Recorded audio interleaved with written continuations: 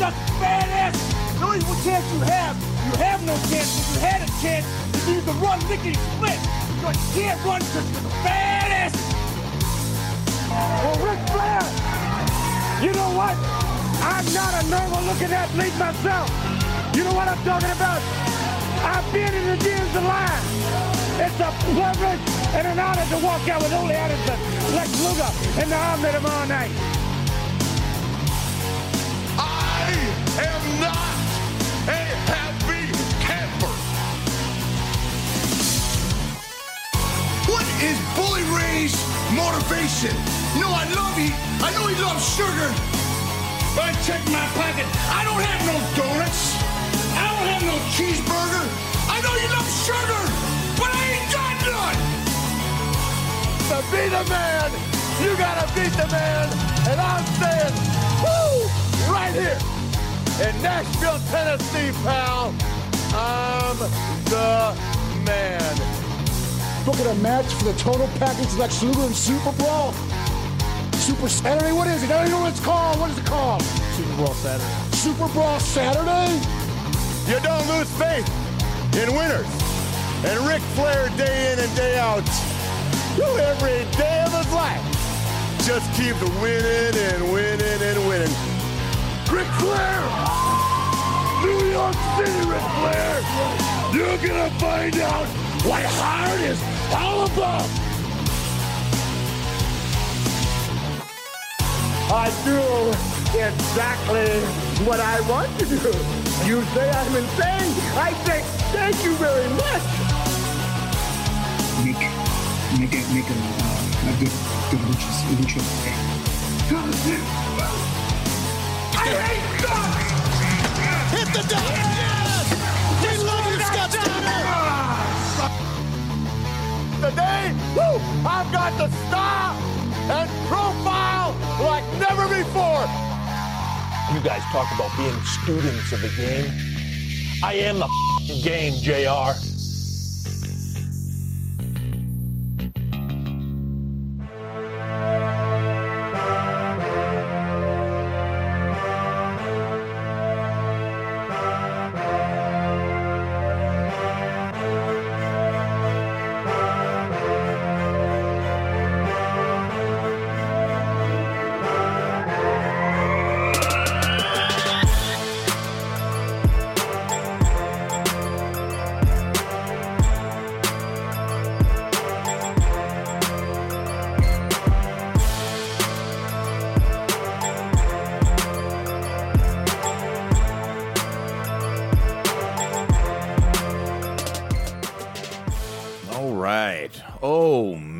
Has it been a interesting last couple days in the world of wrestling?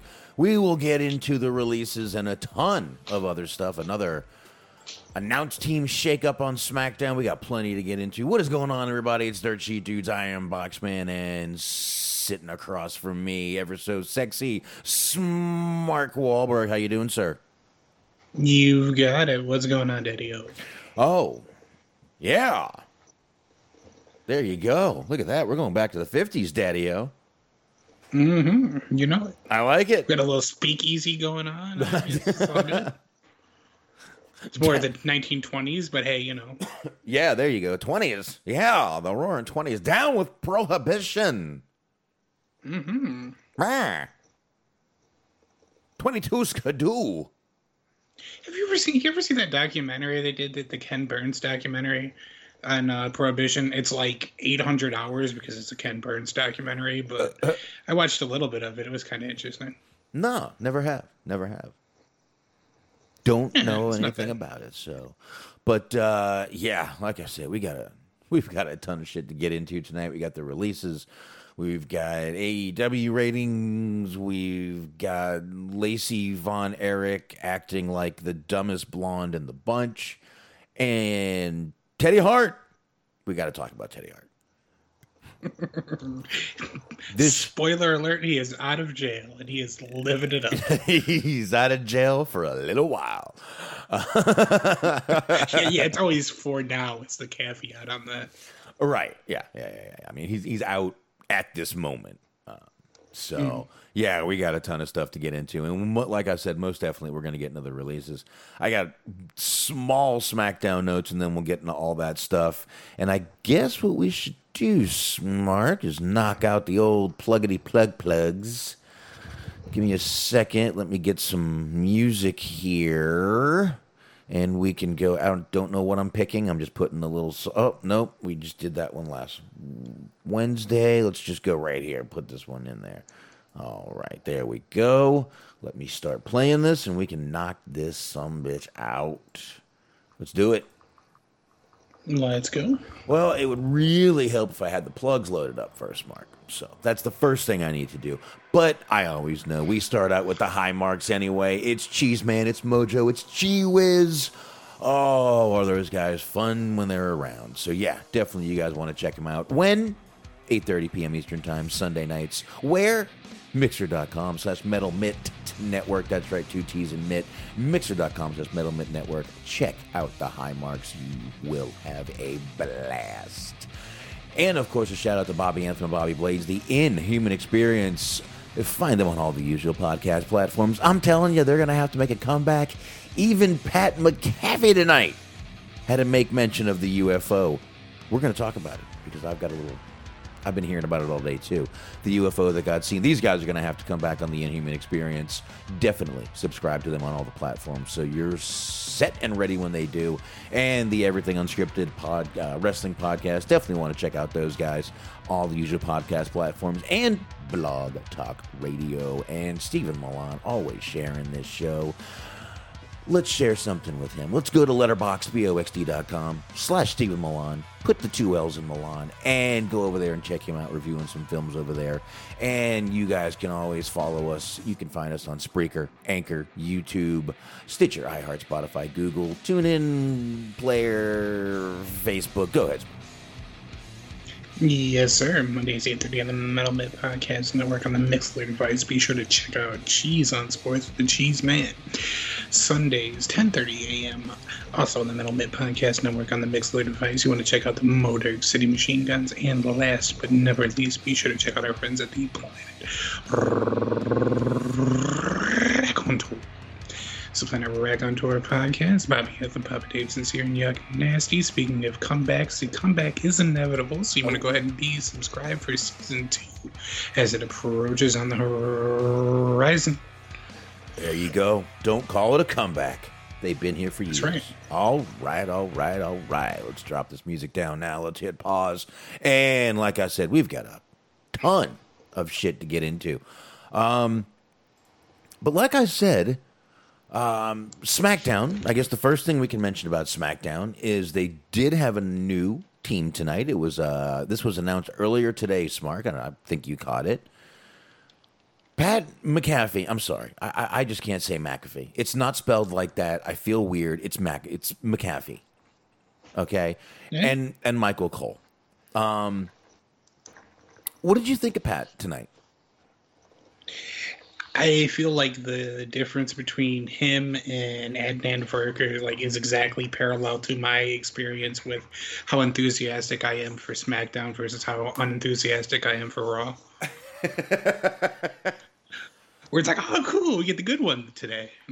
Yeah, listen, I'm not out there waving this guy's fucking flag or, doing any pom-poms for him, but I think he's good in this spot. He seems knowledgeable. He's a sports guy, so he's got some, knowledge of just athletics and athletes themselves, so that's a good thing, but he seems to fit in very good. His voice is a little annoying, but that's going to be, now I got Michael Cole and Pat McAfee to deal with, but I actually liked him tonight. I thought he was good. He made some good references. He mentioned the UFO, Smart. Did you hear him? The Pentagon UFO? Mm-hmm, yeah. Did you hear anything about this? I have not. I feel like I'm uncultured. I have not been keeping up with this kind of news. I've heard this today on a few things, and I saw it on Facebook a little bit. Here, let me go ahead and pop it up in the Mixler here. You can check this out real quick. Give me 1 second here. Pop it in the Mixler for you there. And you can see the video. Now, there's no sound to it, so I can't play it. But basically, the Navy, the actual Navy, has a video of it's a night vision video, so it's a little weird, but it's got this triangular thing that's just floating in the sky. Now they don't know what it is. They don't know who it is. All they know is that it seems to not have any type of our propulsion technology. In other words, like a car or an airplane or something like that, Smart, right? Mm-hmm. In other words, it's not disrupting anything in the night vision, so they're very confused on what this is. Now, they're just saying it's unidentified flying object. I'm not sure what it is, who it is, but again, the Navy took this. The Pentagon said, yeah, that's some real shit right there. That's real. So, once again, man, we got another one that the Pentagon is just going, yeah, there's some weird shit out there. Yeah, I mean, I'm watching this video. It's very peculiar. Like, I don't know about that. Like, but you see, there's no. It's hovering, right? It's just hovering, and there's no. In night vision is also heat. Remember, it's kind of thermal. That's kind of why. Yeah, I was going to ask. It looks like it doesn't have a heat signature. That's probably the most confusing out of everything. And again, it's just sort of hovering there, and then it just sort of. It's just, and then, you know, it looks like a blimp when you get close to it. It's just very, I mean, like I said, this is the second video in, less than a year that the Pentagon has just had to be like, yup, there's some weird shit out there that y'all might, you know, it could happen one day. Y'all ever see Independence Day? Mm-hmm. So yeah, I just thought it was funny that he mentioned that, and I had heard this and seen this a couple times today, so I figured we'd go ahead and just talk about it a little, you know, just for a minute there. But that's some pretty crazy shit. I mean, it's just hovering above the clouds. You can see the clouds, Smart. Right. Yeah. In the not night vision picture, it looks like they've got a drone above it. Now, they've ruled out a drone. They said, no, that is not a drone. That is not a drone at all. So, man, they know more. I hate to sound like a conspiracy theorist, but they know a lot more than they're telling us, man. Well, yeah, I mean, when what they're telling you is weird, imagine how much, you know, what they know that they're not telling you. But yeah, if they're acknowledging this little shit, just imagine what they won't even attempt to tell us. So, plus, it's like that shit where, like, you know how this happens a lot with sports when there's like a big decision or something controversial that's happening in sports. They sort of put out like the press release on like a Friday or like on a day when they're, you know, it's like a holiday or whatever.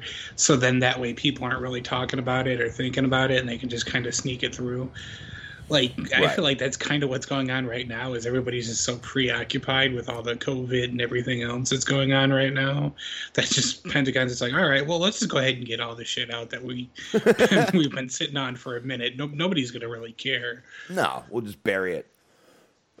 It'll be just buried in no time. So, yeah, like I said, I thought it was kind of weird he mentioned it. You know, Pat must be scrolling through Facebook most of the day. But that was pretty cool there, man. Pretty cool shit. But like I said, man, it's just weird that this is the second one the Pentagon's just had been like, yeah, we don't know either. I mean, again, that was Navy footage. That wasn't just some kook sitting outside of his house with a, you know, thermal night vision camera. Right. Nor, you know, not some weirdo with a fucking deer feeder. Which is usually what it is. It is! Oh, no, I mean, I know. It's just it's a funny thing to think about. By the by, this really doesn't have too much of anything to do with anything, but just alarming things. I don't know if I mentioned this on the air, but I just recently moved So Newtown, new city is a little bit of a rural area. But anyways, what they do, we're not too far over here from a nuclear power plant. Okay. So that's not great. But like the thing is that what I didn't know was that they test their tornado sirens the first Tuesday, I believe it is, the first Wednesday, the first Wednesday of every month. So it's like 10 in the morning. I'm still asleep. And I wake up and I hear these very loud, blaring sirens. And I just think to myself, I was like, okay, well, this is, was not planning a diet today, but because the first thing I started thinking about is this some kind of a meltdown? I'm like, fuck. You know, they do the same thing for us on Wednesdays, the first Wednesday, exact same time as you. And, but they've stopped calling it a tornado warning. It is now a severe weather warning. Interesting. So now if it's like raining real hard, they go off and I'm like, shit. And you remember last time? I don't know if you remember last time. My wife and kids were in the bathroom and I was here doing a show with you guys. Like, whatever. We die, we die. That's the spirit. But and like, I get why they picked that sound, but I feel like they need to pick like a sound that's a little bit like you can still hear it. So like, do you really have to pick something that's so like ominous? Yeah, it really is like nuclear bomb sounding. Yeah, it really is like nuclear sounding. Like me. See, I don't know if you were probably too old for this, but when I was real little, they were still doing those nuclear get under your desk and put your hands over your head, and that was the siren. We did that, but it wasn't like advised as such. Oh, okay. You know what I mean? Like that was just like, okay, if there was a tornado, but not like nuclear. Well, it wasn't, because this was still like, for you, it'd be like still Cold War-ish. Yeah, well, tornadoes, what we did is we went in the hallway, got against the wall, and did the same pose. It was, there were two different ones for us, and I remember doing that, and yeah, it was still Cold War-ish when I was in school, so it was different times, man, different times, but yeah, they've switched it to a severe weather warning, so fuck them. Interesting. But and just kind of getting off that and sort of getting back to SmackDown a little bit. Not really SmackDown, but I'm sitting there last night, and I mean, obviously we talk about food and cooking a lot on this show. I'm watching Hell's Kitchen, the episode from 3 weeks ago. Not last week, the week before. I was catching up. Actually got another episode coming up tonight. I'm watching Hell's Kitchen, and suddenly I look up, and guess who's at the friggin' chef's table? Who's that? Ember Moon. Interesting. Suddenly I can't hear you very well. Now, is she with... It looked like... they didn't say who it was, and I couldn't tell, but was it Eric from the Viking Raiders she's with? Might be. I'm really the worst when it comes to these kind of things of tracking who is with whom, because I'm usually like the last person to know. I just read it on a comment that's like, so and so is a lucky man, and it's like, oh, I didn't know that. Yeah, and Sacha Baron Corbin saying he keeps missing the shows. If he's talking about Hell's Kitchen, Hulu, brother, Hulu. They are from season 1 is on Hulu, so I've gone through it, man. But I'm not sure who she was with, but she was with someone at the chef's table, and bingo, suddenly there was Ember Moon. I was like, holy shit, look at that! It's pretty cool shit, man. Pretty cool shit. That's he's this year he's in Vegas doing the show, and it's really cool. Which is kind of cool seeing her right there in the restaurant. They had Adam Carolla there too, but they focus more on him than her, which I don't know. I don't get that. It's a Fox show. Right. I'm just saying, you figured they would have focused a little more on their Friday night, or Monday. Well, you're right. She's on NXT, so it's a USA show. I guess they didn't give a shit. There you go. All right. Let's get into this little get into SmackDown a little bit again. I skipped some stuff, I know, but I mean, if you guys really want to hear us talk about Kevin Owens and Sami Zayn for the 9 millionth time, whatever. And Sasha Baron Corbin is saying that was Matthew Palmer. Not sure who that is, but anyway, thank you. Yeah, he didn't know either. I guess if we're just talking about wrestling couple related gossip, what was brought to my attention the other day is apparently Diamante from AEW and Kira Hogan are a thing, and like that is something that piques my interest for any number of reasons. Let's hope for a 2021 leak, is what you're saying. And I'm not disagreeing with you.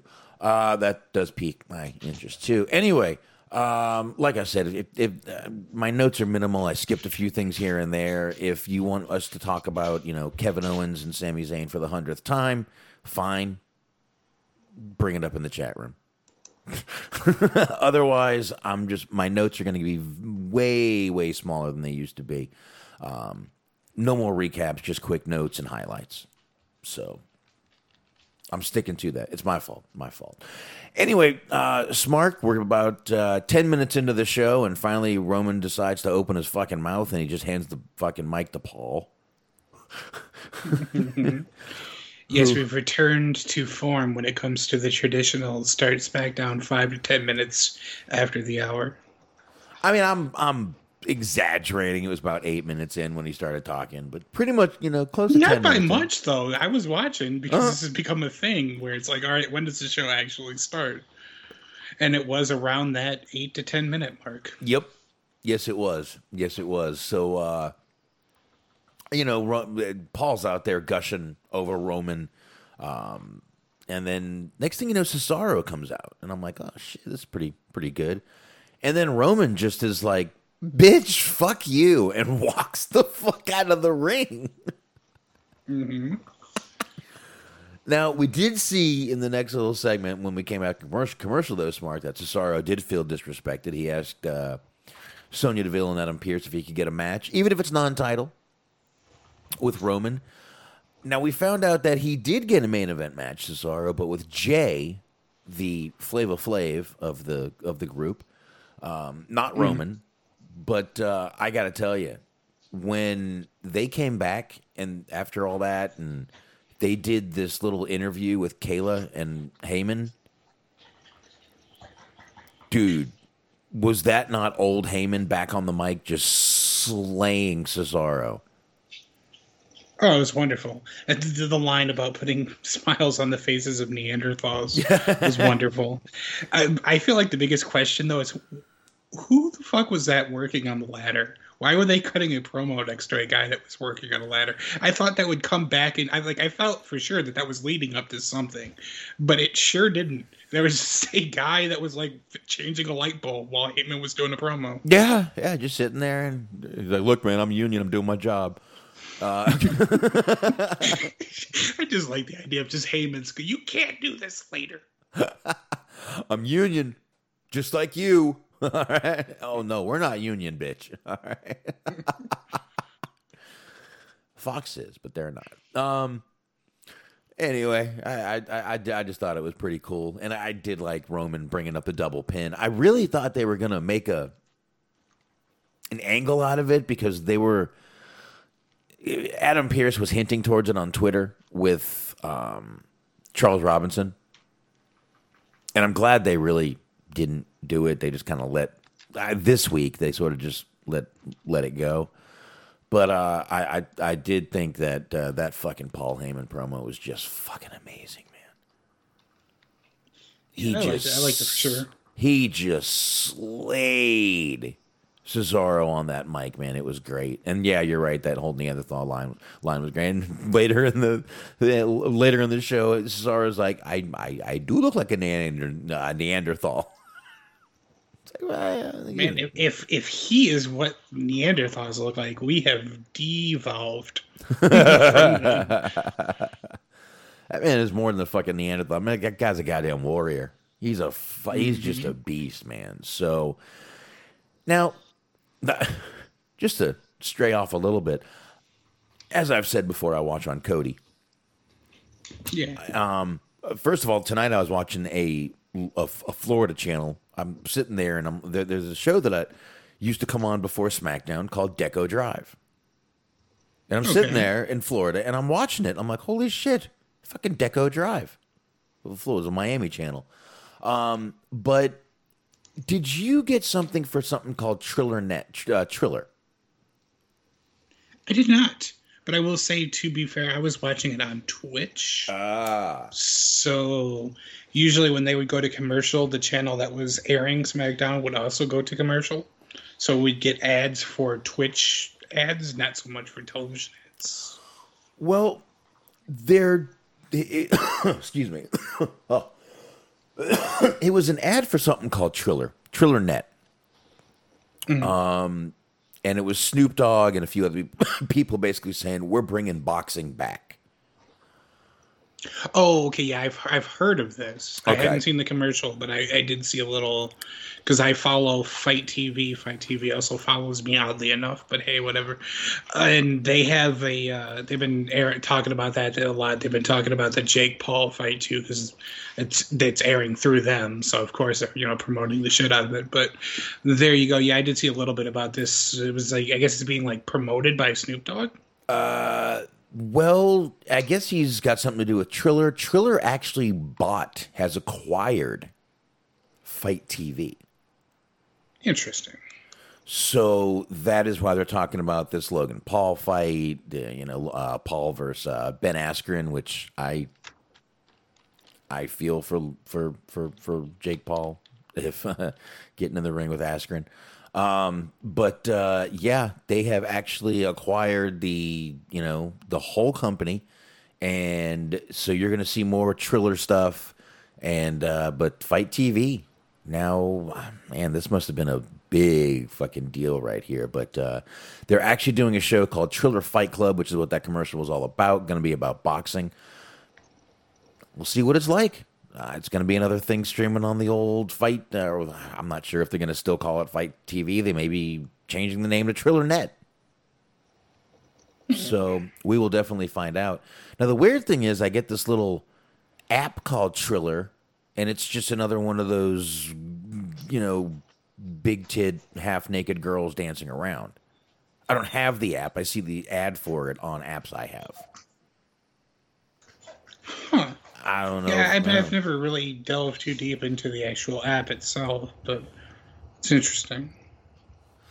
Well, I think that all might be changing, but here's what it says. Triller is used by musicians, athletes, digital talent, and other culture setters, and serves hundreds of millions of fans worldwide while also providing specialized opportunities for major brands across music, sports, entertainment, fashion, and pop culture. The addition of Fight is a key strategic addition as Triller seeks to capture the burgeoning. Burgeoning? I think that's the word. That's not a word I've ever heard. Culture graph. The next generation of creators and users leading the move to Internet 3.0.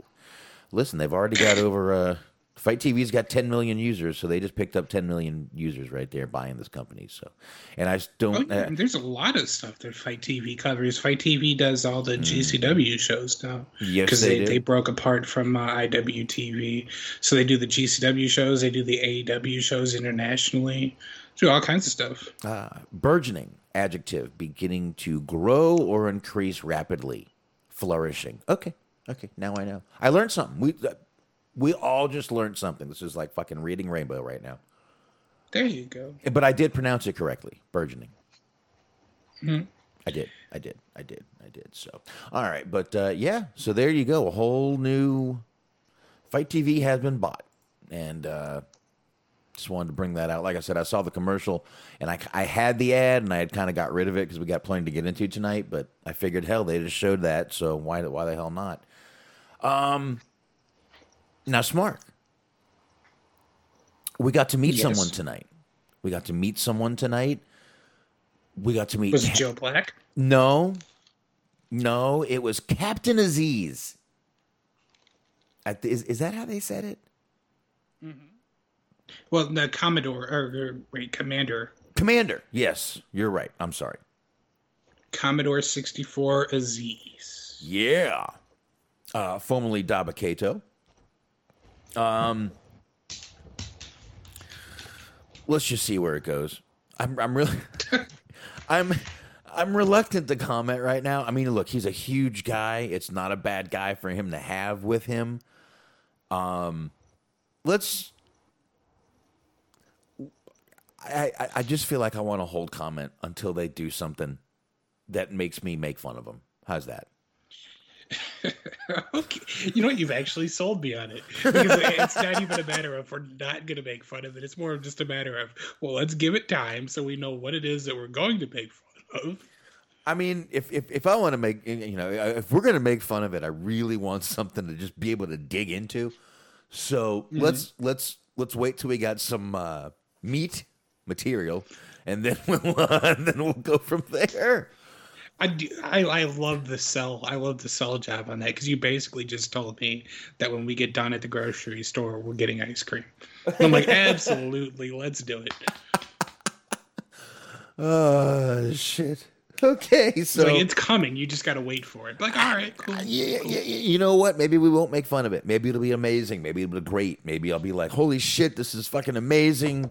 Dabba-Kato was born to do this. I mean, I don't think that's what's going to happen, but I mean, by the by, not that this has anything to do with anything, except that it does, and I'm just trying to be subtle about it. After the Apollo's promo, I googled that. You looked on YouTube for that scene from next Friday, where Craig beats up the guy at the record store, and like that's all I'm going to say about that. So there you go. Pinky. No, not Pinky. When he first gets there, there's a guy that comes in that complains about a CD that he bought that he hated. the CD complain. Mother bitch CD complain guy. Yes. You've been chewing on this shit? I can't get jiggy with this. Right? Is that what he says? Mm-hmm. There you go. Yeah. I got it. I got you. I'm see? Level. I'm there, dude. I'm there. There we go. I like it.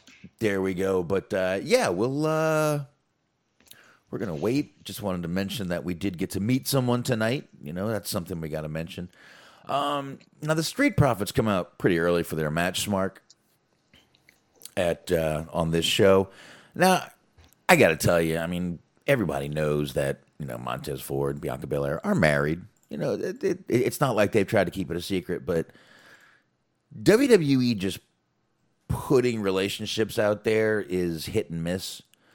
They may hint to it, but they usually don't just throw it out there. I really like how they just threw it out there tonight. Let Montez Ford go out there, congratulate his wife. Not only congratulate his wife, but that video was fucking great, dude. Right. Fucking great. So, go ahead. You sound like you wanted to say something there. No, I mean, like you said, they normally sort of try to be a little bit subtle unless it's something that they're pushing for, like a reality show project, a Total Divas or whatever. But with this case, it's like I don't really see the point in trying to keep it under wraps or a mystery. Like pretty much everybody already knows. Yeah, and I feel like you can get more mileage out of the fact that you're just promoting them as an item than you will if just being mysterious about it. Like, wow, they're just such good friends. Oh yeah. She just hangs out there. I did like. I pretty much liked everything Bianca said. It was just really nice to see her still emotional after 5 days? 5 days after winning the title. Just really great to see, and she wasn't faking it, man. What she was saying seemed more heartfelt than scripted. It may have been scripted, but it seemed like she had something to do with a little bit of it. I liked it. I really did. And by the way, the belt and outfit matching perfectly. Yes, everything was. The Street Profits gear, the balloons. Mm-hmm. It was all very well catered and tailored. It was. To the exact color scheme. It was. It was very nice. It was done well. I did appreciate that. But this is a nice little celebration for Bianca Belair here. I thought. Very nice little celebration she got here. And I liked when she just looked at Montez and was like, you better win the championships because we only wear gold in this house. You better quit slacking, bitch. You better go out there and make that money. And pretty much you thought they might in the match with them, Street Profits versus Rude and Ziggler. You thought they might win it. They were pretty dominant throughout the match. Yet the Dirty Dogs, as they've named themselves, retained instead. Whew. That name. They've been calling them that for a couple of weeks now, to be fair, but I can't, as much as I want to be like, oh, that's the worst name ever, we do live in a world where Pride and Powerful were a thing. So, but they still, though, Dirty Dogs sounds like an 80s, maybe not 80s, but like an early 90s, like WCW jobber tag team name. It sounds like the fucking Steiner brothers are coming out. Yeah, I can see that. It's the Dog Face, Gremlin, and Dog. Remember when Steiner brought out Dog? I didn't, but now I do. Yeah, that was Steiner, right? Yeah. I think so. Like I remember, he was he had the kind of blonde hair or the platinum hair, the white hair. Yeah. He was super tan, and he looked like he was about 80 years old. Yeah. Let's not even remind people of that. There you go. Dog the Bounty Hunter. Very good. Dog the Bounty Hunter wants every cop to turn in their guns for less lethal only. I am genuinely surprised that Dog the Bounty Hunter has never done anything on wrestling. His whole aesthetic is like a wrestling character. It is, but he's also doesn't have a great reputation. Has said some words, N-word, and said, "Oh, I thought I was cool enough to say it." Never apologized. Just said he thought he was cool enough to say it. So what you're saying is they would have to put Titus O'Neil with him. Yeah. I see. Exactly. So, and I mean, I just don't see him being welcomed in many of the establishments, but I'll leave it at that. But he has said some Hoganish things if we want to just go there. I love Hoganish things as a term. I don't know how else to put it, to be honest. I really it becomes less whimsical when you delve into what that means, but just as a term, it's a wonderful term. Yeah, I mean he does call people brother sometimes. But he's from he's got that Hawaiian thing in him. It's more brother, like Snuka, who bad reference again. But we're just killing it tonight, aren't we? Oh shit. Okay. You know what? Let's move on. Let's just move on.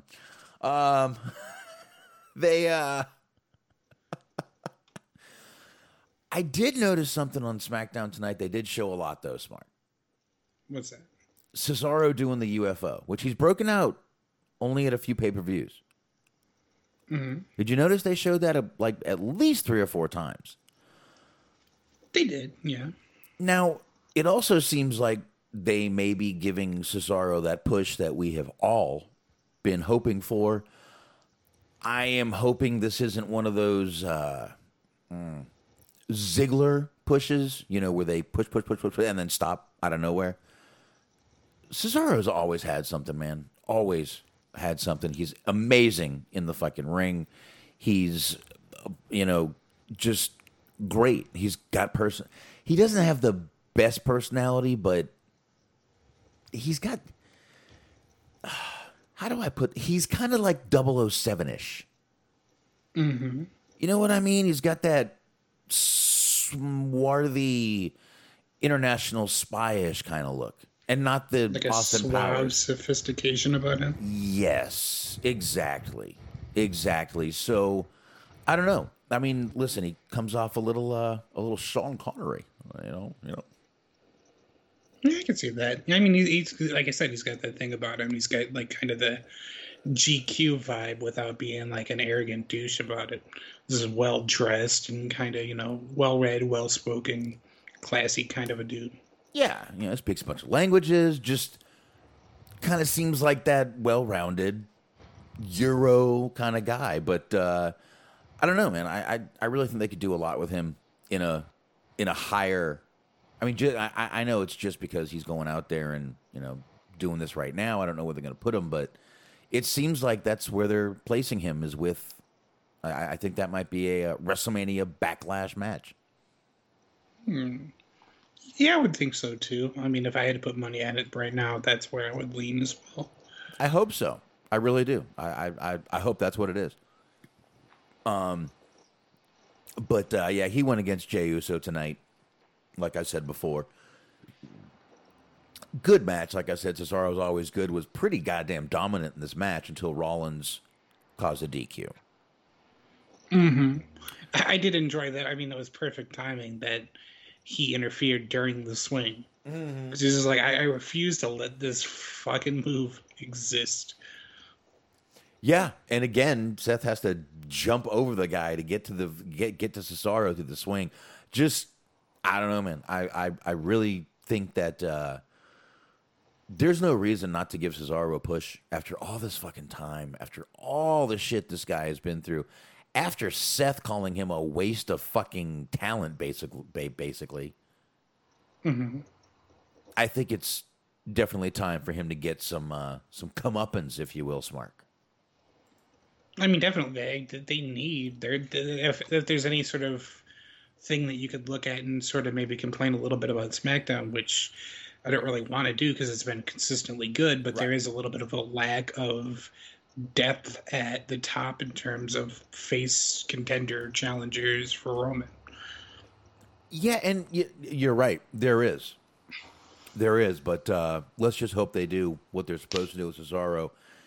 And there's something that I forgot to put in my notes, but I just remembered it.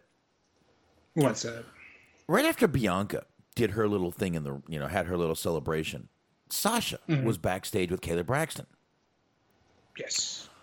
She was so mad she couldn't even speak, and she walks away. Mm-hmm. We go to commercial. We come back. Bayley's cutting a promo saying Sasha's out there right now bitching and complaining or whatever she said. I know I'm paraphrasing. I know she didn't say bitching and complaining. I never saw Sasha out in the ring complaining about anything tonight. She did make a mention to the fact that she didn't even say anything. Huh. Like, I don't remember the exact everything that she said in the promo, but she alluded to the fact that Sasha was so surprised or upset that she couldn't even think of words, and that the only reason Bianca was crying so much was she thought she wasn't capable of winning. She had already counted herself out, so just by the grace of God, she actually ended up winning. And then that kind of led to her basically challenging her, presumably at the Backlash show. Yeah, but I also remember Bayley saying that, Sasha's going to go out there now and complain and this and that, and I don't remember seeing Sasha. Did I miss something? Did Sasha ever cut a promo in the ring that I missed? Not that I'm aware of. I mean, I was paying pretty close attention, so I don't believe so. Were you? Good for you. That does sort of imply that, certain other weeks I might not be, but what I can tell you is that I was paying close attention this week, and I did not see it, so it did not happen. There you go. Well, good for you. Good for you. Way to pay attention, Smart. So, and honestly, dude, that's all I've got for SmackDown right there. That was like I said, I skipped some stuff. If you want us to talk about it, pop it in the chat room and we'll talk about it. But otherwise, I'm good on SmackDown. We tied some news into it. There you go. Yeah. There you go. So, trying to think where to start here now, Smart. We've got a few little things to play tonight. Let's start off with some fun of Lacey Evans. Not Lacey Evans, I'm sorry. Lacey Von Erich was walking around WrestleMania, like shows and stuff, like signings, just talking to people, like not realizing who they were. The first one I've got is her talking to Kevin Nash. Now, Kevin Nash is sitting there with an NWO shirt on, a blanket on, which I'm kind of confused. A picture of him, looking jacked in the background, and she just doesn't know, barely even knows who he is. And, not only that, and I know you did say that he was sitting, but the man is still a giant person. Mm-hmm. So it's not like it's one of those where it's like, oh, it might be Kevin Nash. It's like, no, that either it is or it isn't. And you know that Kevin Nash is just going to be like, I can go with this. This I can roll with. So let's go ahead. It's 30 seconds long. Here we go. Are you with NWO? Huh? Do you wrestle with them? No. You just like their shirt? You just needed a free shirt? I don't wrestle with anybody. You soiled your last shirt. I've heard of NWO. I think my cousins are with them.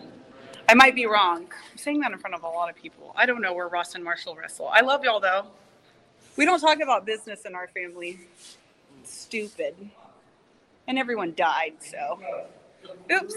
And everyone.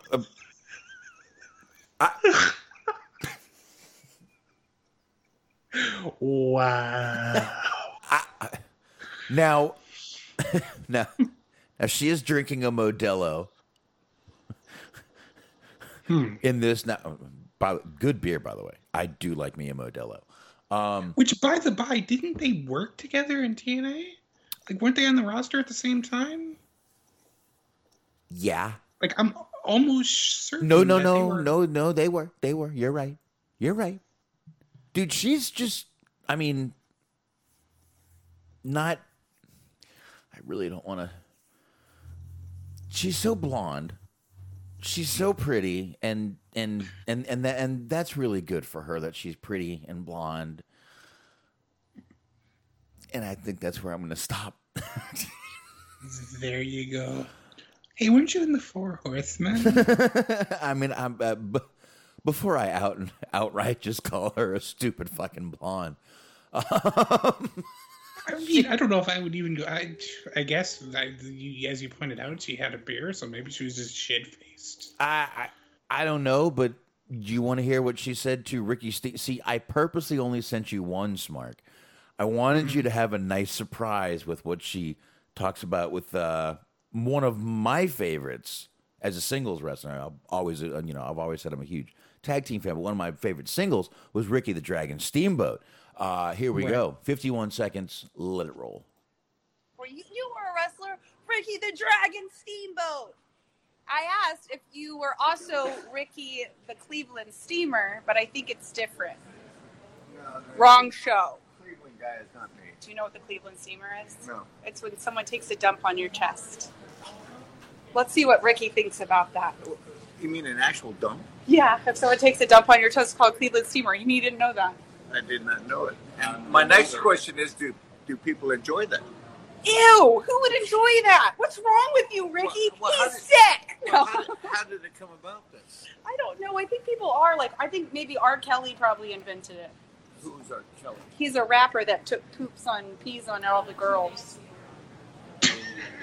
Yeah, that really happened. Oh my God. I'm so wasted. Shots. So have you ever heard of a Cleveland Steamer? It's when someone takes a dump on your chest. Oh boy. Oh, and of course he didn't know about that because he's a family man. He loves his wife and kids and does the best he can. And he does not have time for getting dumped upon. This Which I was really hoping that's what that was going to lead to, was her just drunkenly serenading him with family men. Because that's probably what I would do if I saw Ricky Steamboat. So we go from her saying, we don't talk about wrestling in my family because everyone just dies, to, do you know what it's called when someone takes a dump on your chest? And by the way, people didn't enjoy it. It wouldn't have a name. Yes. Who is doing this out of spite? What is going on here? It's like, oh no, this is terrible. But I'm just glad that you're finally not constipated. I was worried about your health.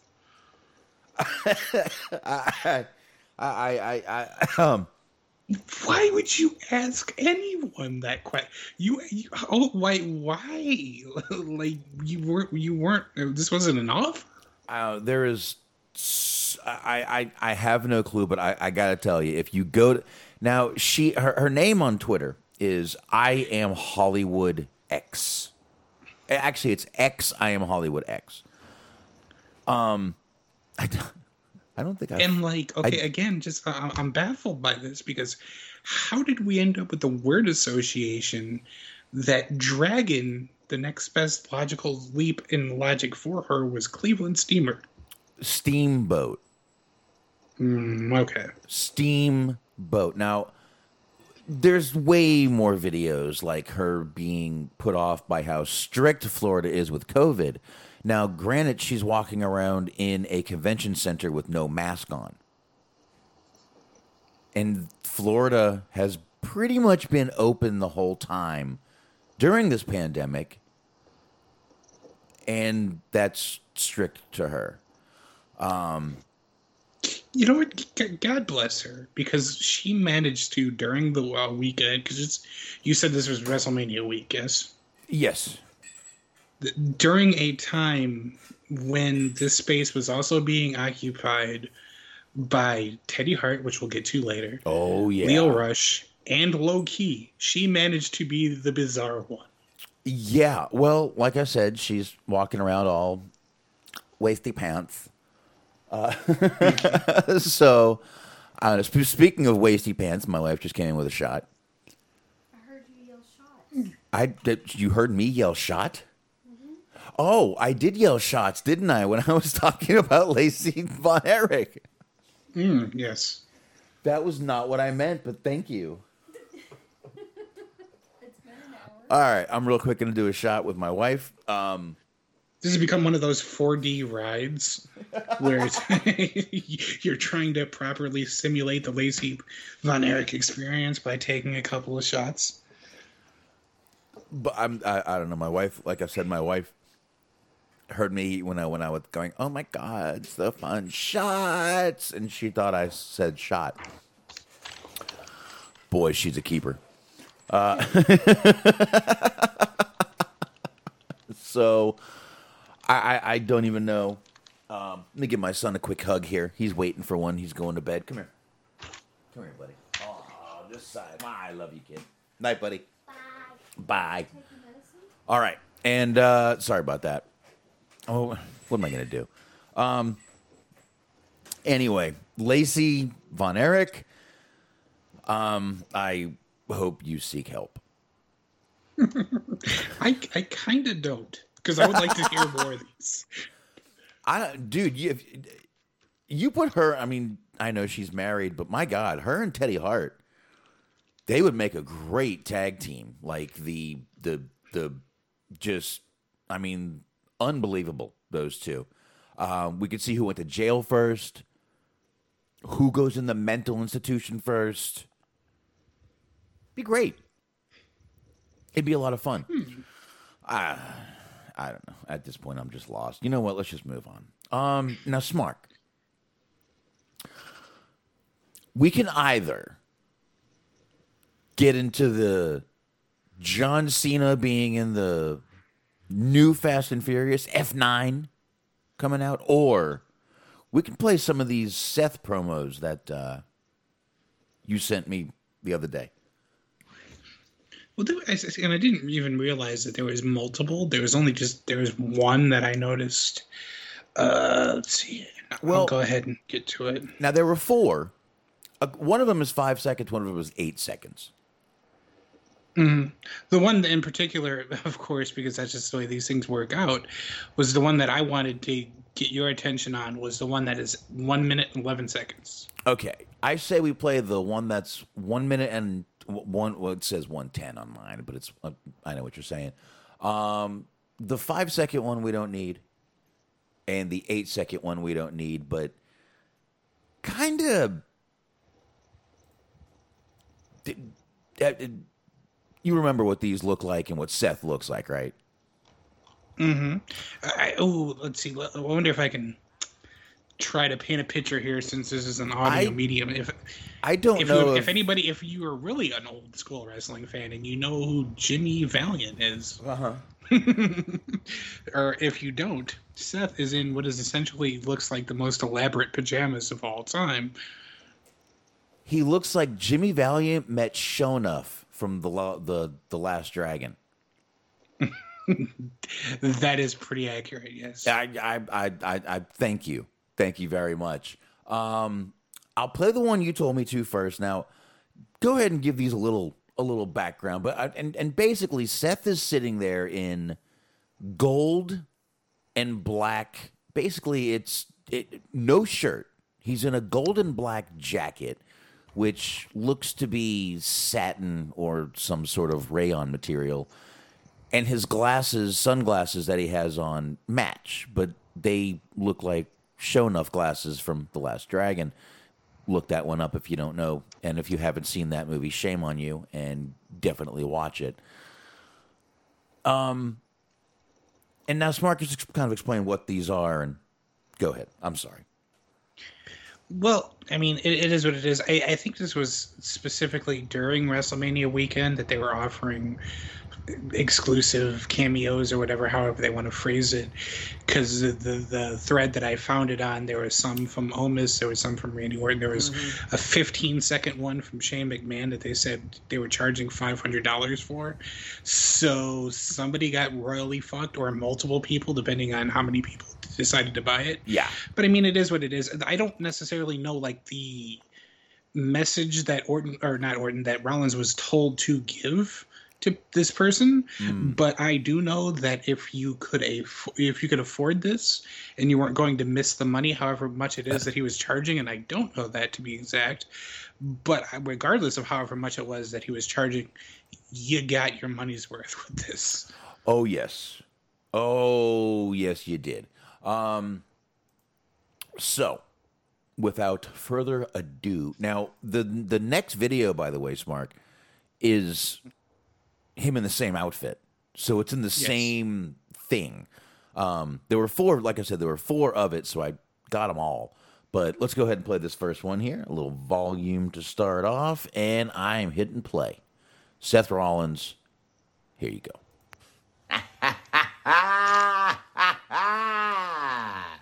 Somebody who finally gets it. Simon, respect. You understand. You feel it. I feel you. It's a beautiful synergy, man. I appreciate all the love. All the love. And I appreciate all the support. And I'm taking it in. And I'm taking it in. And I'm throwing it back at you. Throwing it back at you. Thank you so much for everything you do for me, to allow me to be as wonderful as I am right now. You are the best. Thank you for all your support. And no matter what, don't let the people, don't let the haters, don't let them tell you what to do, what to think, who to like. Shut them out. This is about you and me. This is about us. This is about our future. Always, no matter what, no matter who gets in your way, embrace the vision and good things will come your way. Embrace the vision, my friend, and burn it down.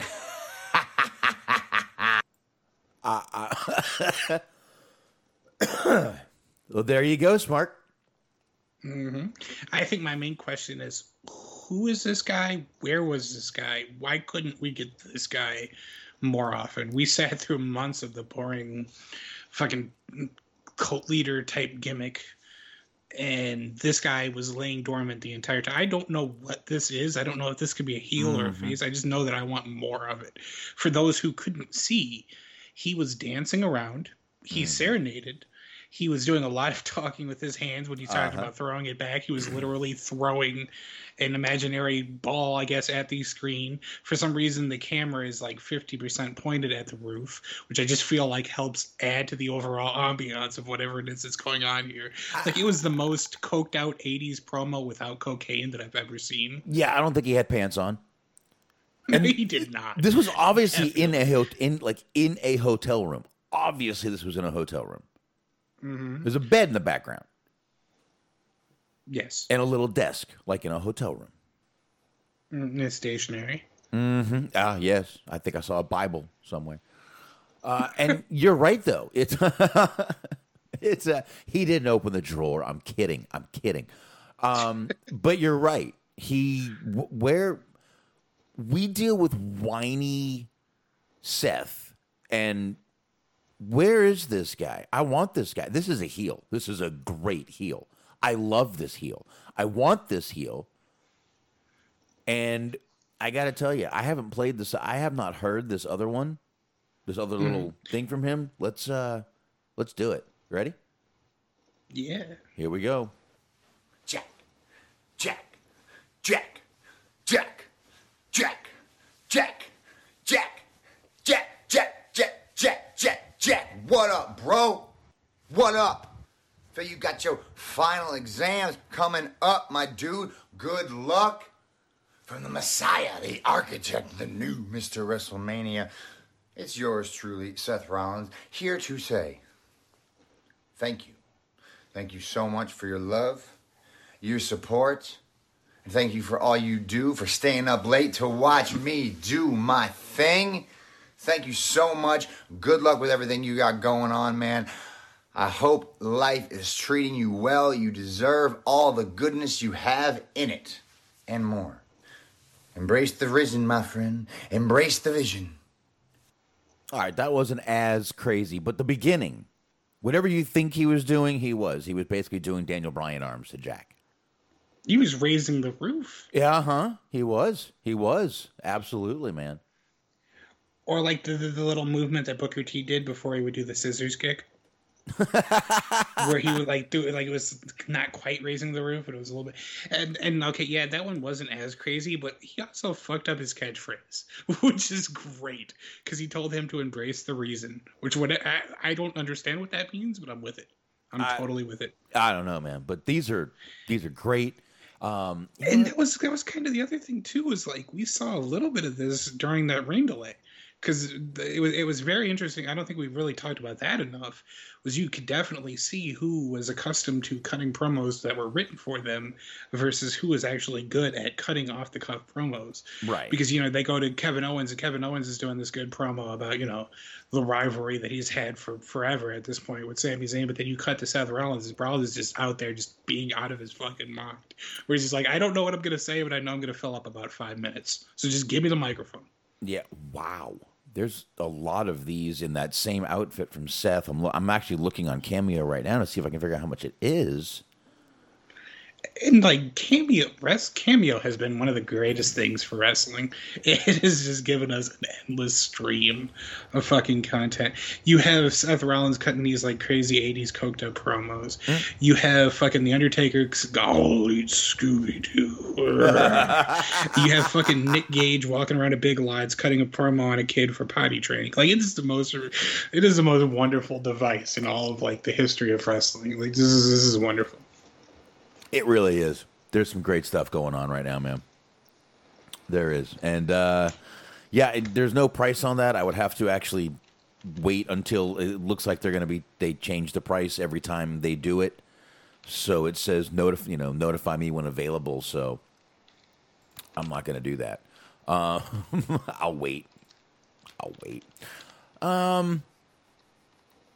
Wow. But yeah, I would definitely like this Seth over any Seth they have. And, slowly it looks like they're actually building towards something like this with him coming out in the crazy suits and stuff. So maybe we're going to get a little more Seth Rollins like this. And let's hope. Let's get into one quick thing here. $400 is what Sasha Baron Corbin is saying it was. Which I said, if you can, whatever it was, if you agreed that it was worth it to pay for it, to have this made, you got your investment back. Like, if you could afford to part with that, you saw how much it was going in, and you're like, all right, I don't need this to pay my food, my bills, whatever. I had this on hand.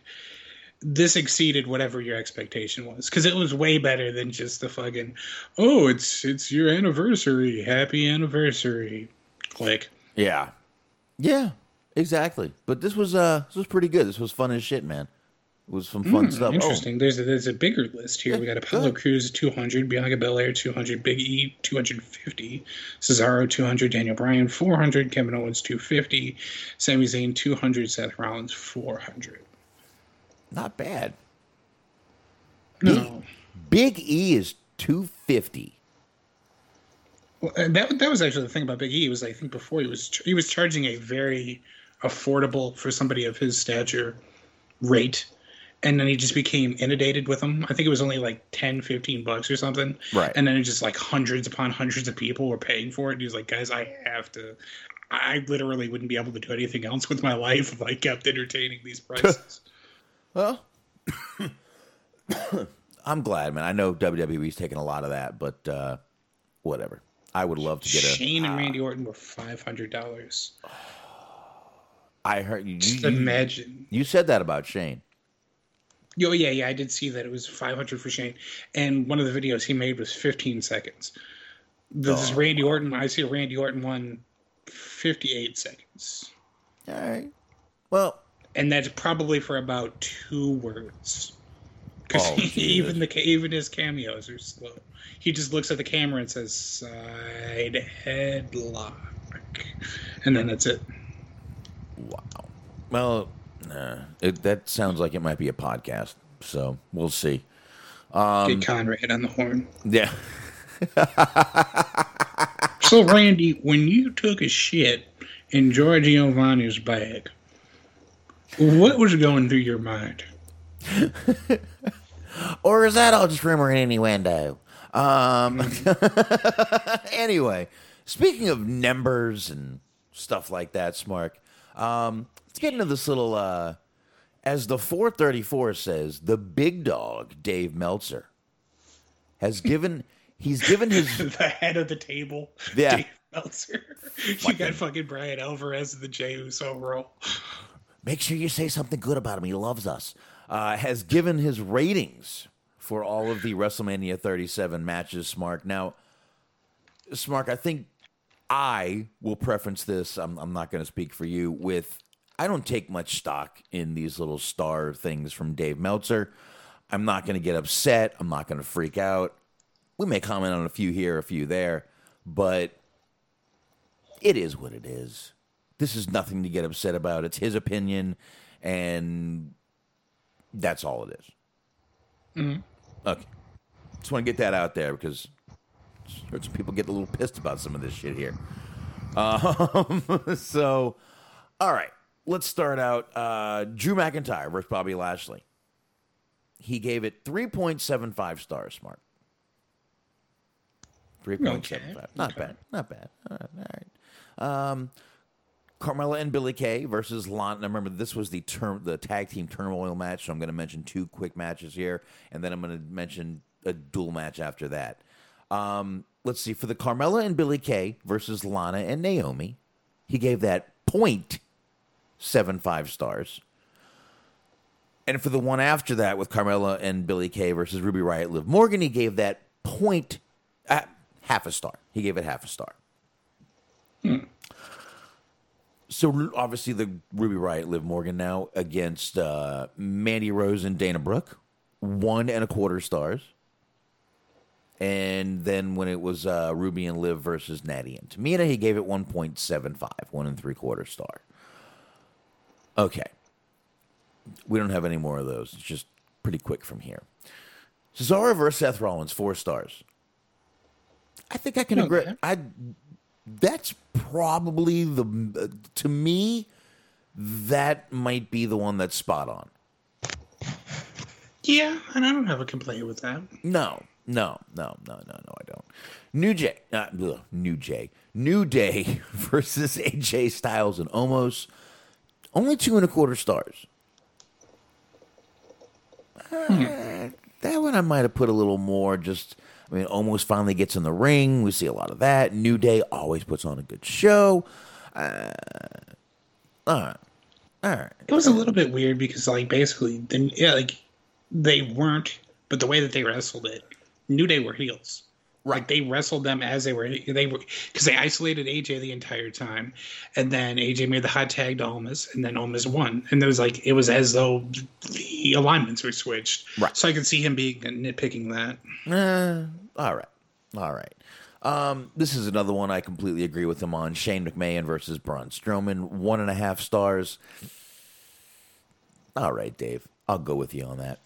It wasn't as bad as I thought it was going to be. You're right. I think he was a little nice there. I think he gave Shane. I think he's a little bit of a Shane mark. Now, Bad Bunny and Damian Priest versus The Miz and Morrison. He gave 3.5 stars. Okay. I think that was at least a 4. In my opinion, I would have bumped that up a 0.5 star just for that 4-star. My opinion only. This is Dave's opinion. Like I said, the Bad Bunny was a badass that night. I really felt like he fucking killed it out there.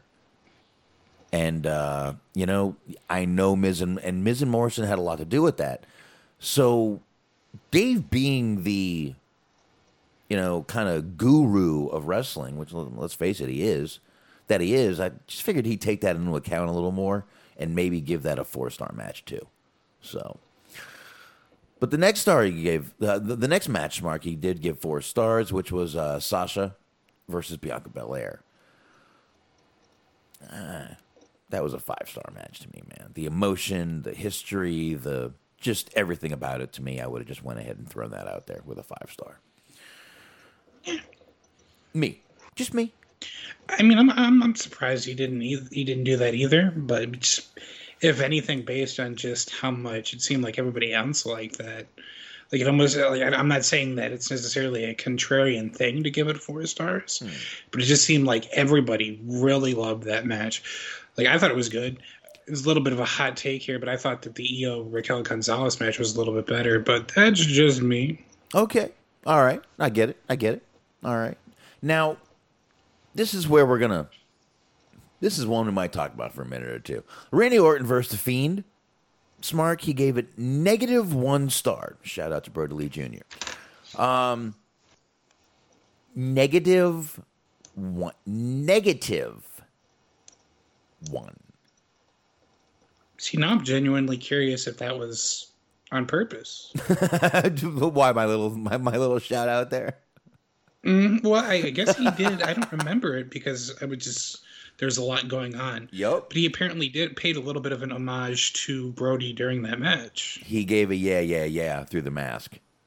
Okay, yeah, that's why I didn't, because we didn't have the audio, but yeah, okay. Yep, he did. And you're right, we didn't have the audio up loud enough to hear it, but he did. I mean, that's pretty harsh. I mean, was the match good? I'm not going to sit here and be like, oh, come on, it was a good match. Come on, Dave. No, I'm not doing that, but -1? There was still some things going on. The match still didn't further the storyline. It furthered Alexa's storyline. I'm not so sure -1. I mean, Jesus Christ, give it a 1.5. Give it a 1. Mm-hmm.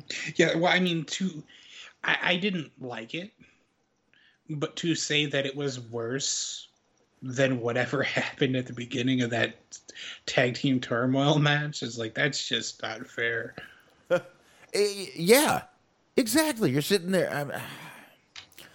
I don't know. And again, like I said, I'm not going to sit here and I'm not going to shit on Meltzer. I'm not going to be like, oh, fuck this guy. No, it's his opinion. It's fine. But yeah, I just... You're right. There's so many other things up there that you're like, and you did this and that, and then you give this a -1. Come on, man. Come on, Meltzy. Nia Jax, Shayna Baszler versus Natty and Tamina. 2.5 stars. All right. After I did -1 for Randy Orton and The Fiend, Smart. I mean, like, to analyze that is to think about that match again, and I don't want to do it. All right. Kevin Owens, Sami Zayn, 3 3/4 stars. I think that's fair. I don't think it was a bad match. It just didn't get a lot of time. You're right. I'm thinking about it. That one's probably good. Riddle Sheamus, 4 stars. I'd drop that down. I'd drop that down a star, in my opinion. It wasn't bad until the botch, but the botch was really bad. Yeah, I would. That's what would bring it down to a 3 for me. That botch. Which, to be fair, like in hindsight, that could have ended up far worse. Like the fact that it was just something funny and it wasn't like Riddle getting dropped on his head and severely injured. Well, let's be honest. If Sheamus wasn't a fucking giant dude, strong motherfucker like he is, that could have really been a bad thing. If that was fucking like Rey Mysterio or something, Riddle could be fucked up right now. Yeah, if it was Ricochet, dude would have been in a wheelchair. Since you're in a wheelchair, I got a video to show you.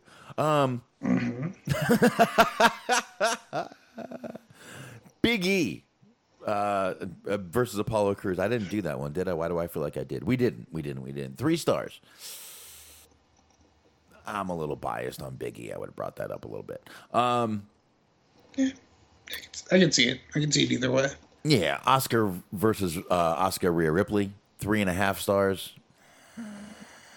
I guess another match though that you could bring up a little bit. We have a new champion. Is someone who's never been champion. I don't know. This one I like though. Roman Reigns, Edge, Daniel Bryan, 4.5 stars. I honestly don't think there's anywhere you can bitch about that one. No, you got something to say? And it's not that I disagree. It's just that seems kind of for him, for like what his ratings are. That seems high. Really?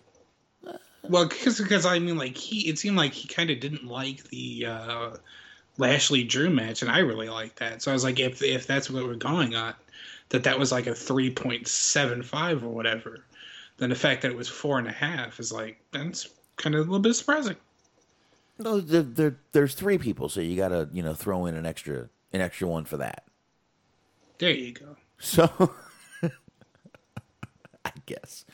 Now that's all the matches right there. Now they throw in the 434 threw in a few extra little things here. Santos Escobar versus Kushida on NXT this week. He gave 3.75 stars. And then the Young Bucks versus Death Triangle match, that was the opener to AEW Dynamite this week, gave 5 stars. Mm-hmm. Oh, yeah, he loved it. Which I did too, actually. The only thing I really I didn't even complain about it. I just was kind of pointing it out to people who didn't see it or wanted to watch it again, that you could see Phoenix untying his mask. It was a little bit funny. But outside of that, like, I thought it was a really good match. Like, it's hard, just full disclosure, it's hard for me to just focus from bell to bell on a match without looking away for at least a second or two, just for any number of reasons. And, like, I couldn't take my eyes off it the entire time. Yeah, but, I mean, 5, he's such a young, I'm sorry. The guy's a Young Bucks, Mark. Oh, absolutely. But at the same time, like, 5 kind of doesn't mean what it used to anymore. No, you're right. Because now he's doing the 6 stars, the 7 stars, whatever the fuck. You're right. It doesn't. And the Fatal 4 SmackDown Tag Title match from last week's SmackDown, he gave 3 3/4 stars. So I don't know. Just figured we throw that out there. Like I said, I didn't want to be done with the show, and we're only at an hour and a half, and we don't have really too much to get back into. Now, speaking of a little bit that we just talked about AEW, Mark. Mm-hmm. In the ratings, NXT did okay. They did, I believe we talked about it, like 805 or something like that, somewhere in the 8s. Yeah, 802, I believe. 802. 25, same thing. More or less, yeah. I mean, honestly, it doesn't really make too much of a difference. No. Now, then we move over to AEW once their first week unopposed on Wednesday nights. 1.219 million viewers on TNT. That's according to Nielsen. That is a fucking win, in my opinion. That is a big win for them right there. They should be very proud of that right there. Now, that was with a kind of lackluster show. We said that Wednesday. Now, there's a lot of the fans did tune in to see Mike Tyson. Which is what I thought was going to happen, because there was a little bit of a, I don't want to say argument, but a little bit of a disagreement in the chat room the other day, because I was talking about how I'm buzzing. Did a plane just fly over? I don't believe so. Okay, well, whatever it is, it's gone. Please, I'm sorry to interrupt. Please keep going.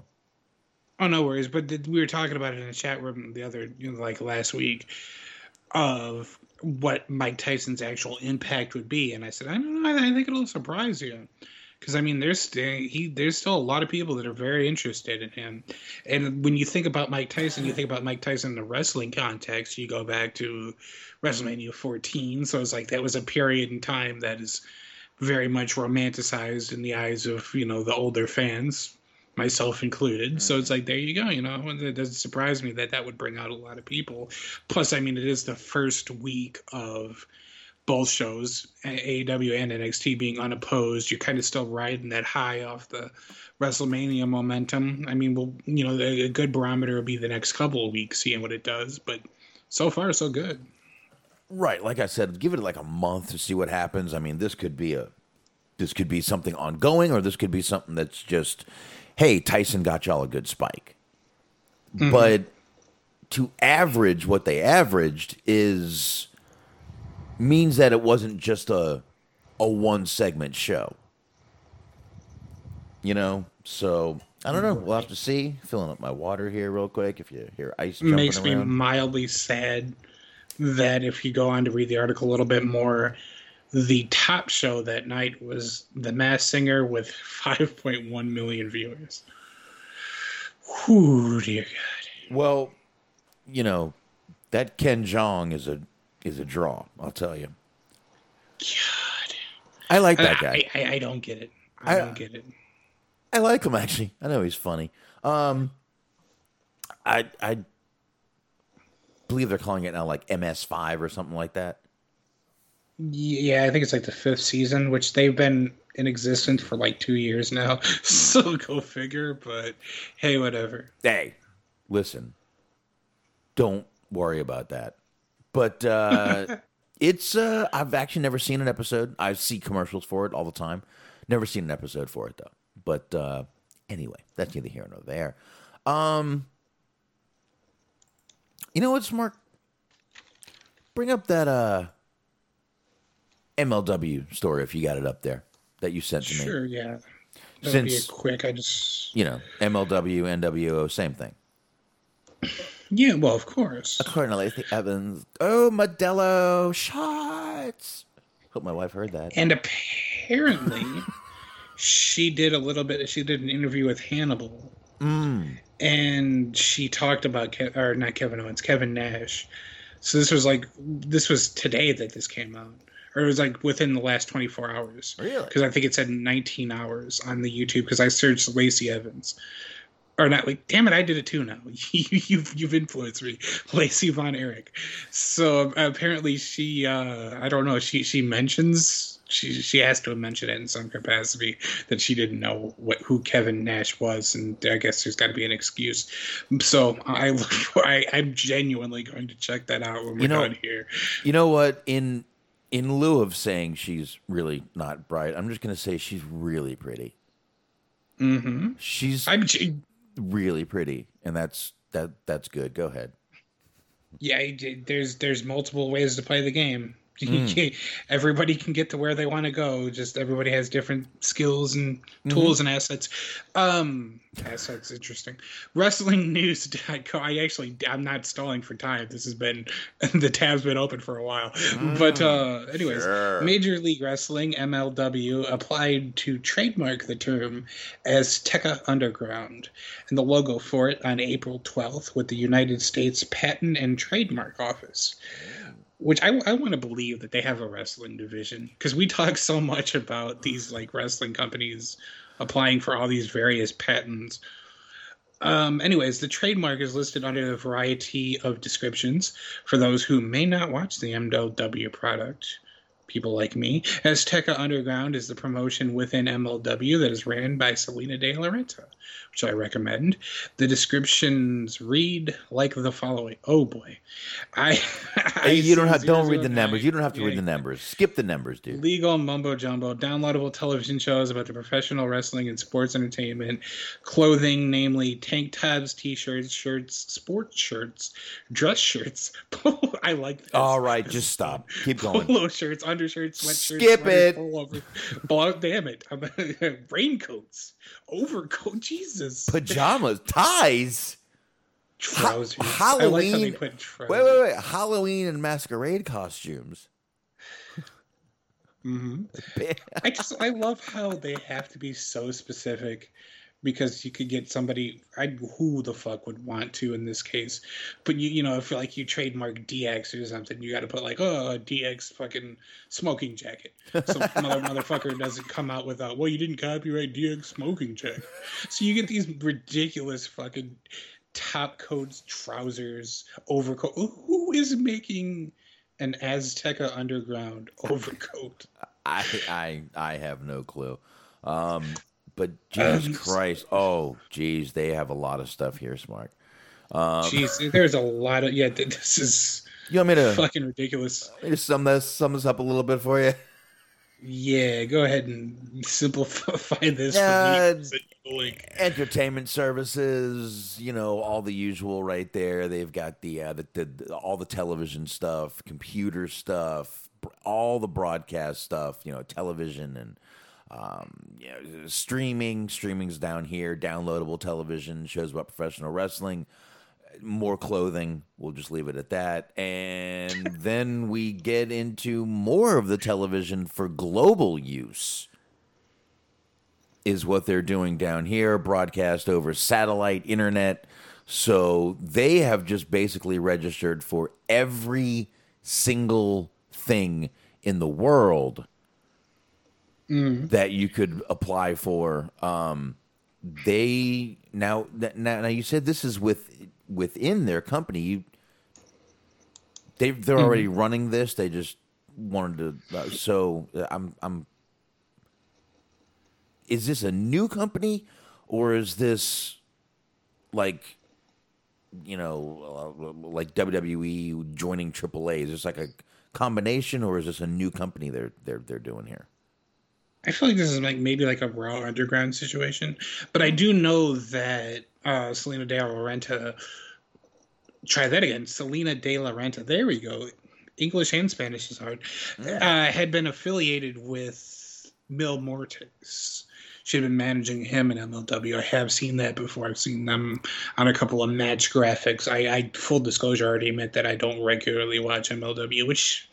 They've been, what I have seen of them, they've been pretty good. But I'm sorry to cut you off. Real quickly, I decided to just pop her name in Google there, and she first of all is a absolutely gorgeous girl. The first thing that pops up for me is a YouTube video, Salina De La Renta on her sex therapy ambitions. Something you might want to check out. 5 minutes. I laid out because I thought you were going to play it. I'm sorry. No, I was like, all right, do tell. No. And actually, this is the Hannibal video. Interesting.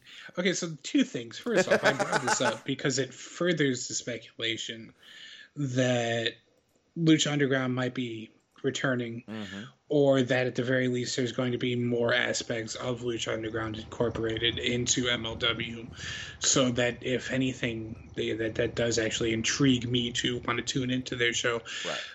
But the one thing that I'm seeing here again when I'm reading through this extensive list of various clothing garments that they have a copyright list on, it says here headwear, namely hats and caps.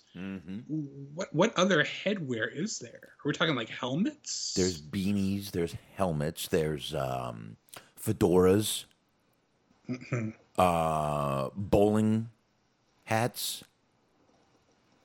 Bowling hats? What? I don't know if I know what that is.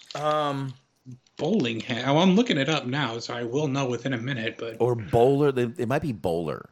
Oh, bowler. Okay, I thought you meant like bowling alley, like bowling shoes, bowling shirt. There are other things. Yeah, I know what a bowler hat is. So, okay. But for within the context, I was like, no, interesting. So, yes, so if you want an Azteca Underground fedora, you're fucked. Well, you just can't like form your own copyright. You can potentially buy it if this ever does become a thing. So when you're defending the integrity of Sasha Banks with your friends, you can tip your fedora at them with the Azteca Underground logo on it. All right. There you go.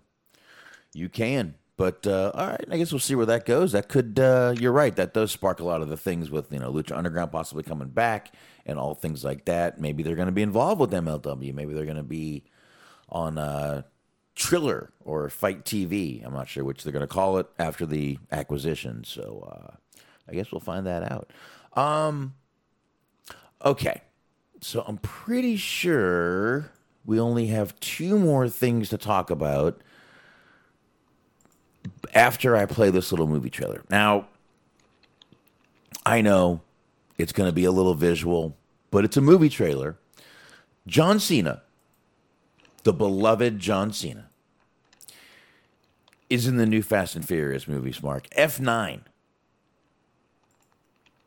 And he plays Dom's brother, Vin Diesel's brother. Now, I got to tell you, I know I've never said that these are great movies. I've admitted I like bad movies, right, Smart? You have, yes.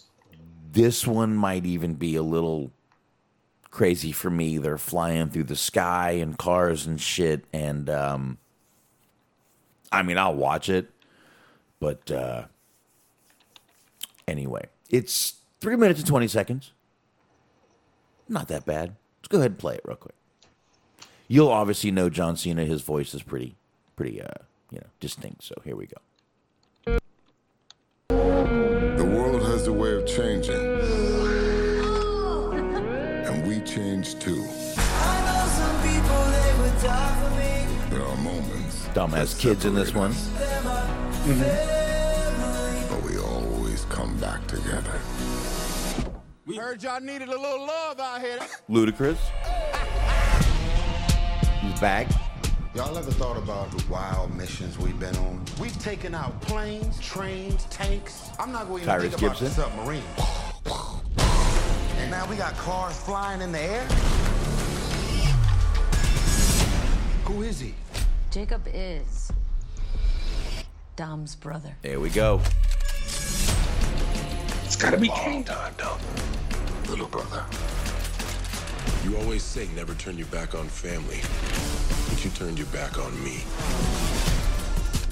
Now your little family is in my world.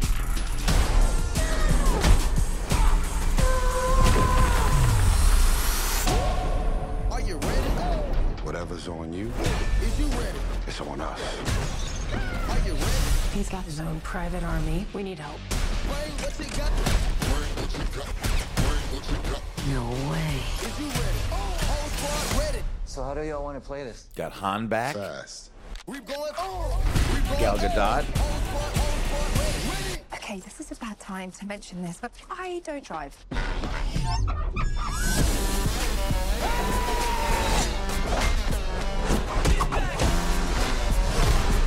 against brother. This should be interesting.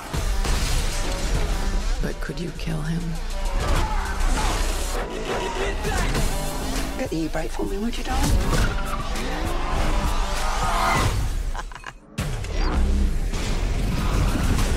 Crank it all the way up. Magnets. We're using magnets.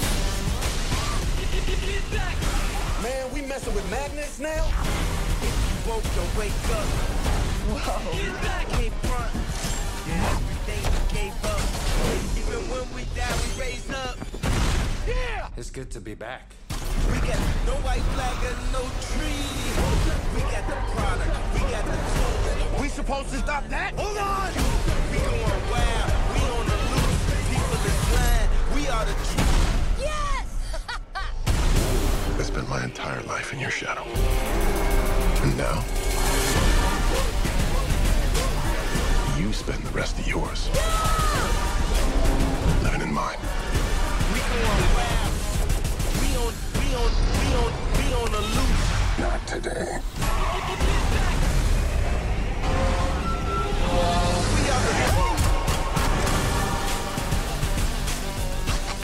Really? Duct tape? You acting like we on our way to Home Depot. Hunter! No, Trent! I don't want to die! All right, June 25th. Okay, so the action in this movie looks great, Smart. I don't know if you checked out the link I sent you. Yeah, I have seen the trailer. Okay, good. And chat room, you can go right to YouTube and just type in F9 trailer. It's out there. It's everywhere. Matter of fact, if you turn on your goddamn Amazon Fire Stick, it's right there on the fucking front. It's like, boom. So you can do that too. But the action looks good, but they're getting a little ridiculous now. I'll still watch it.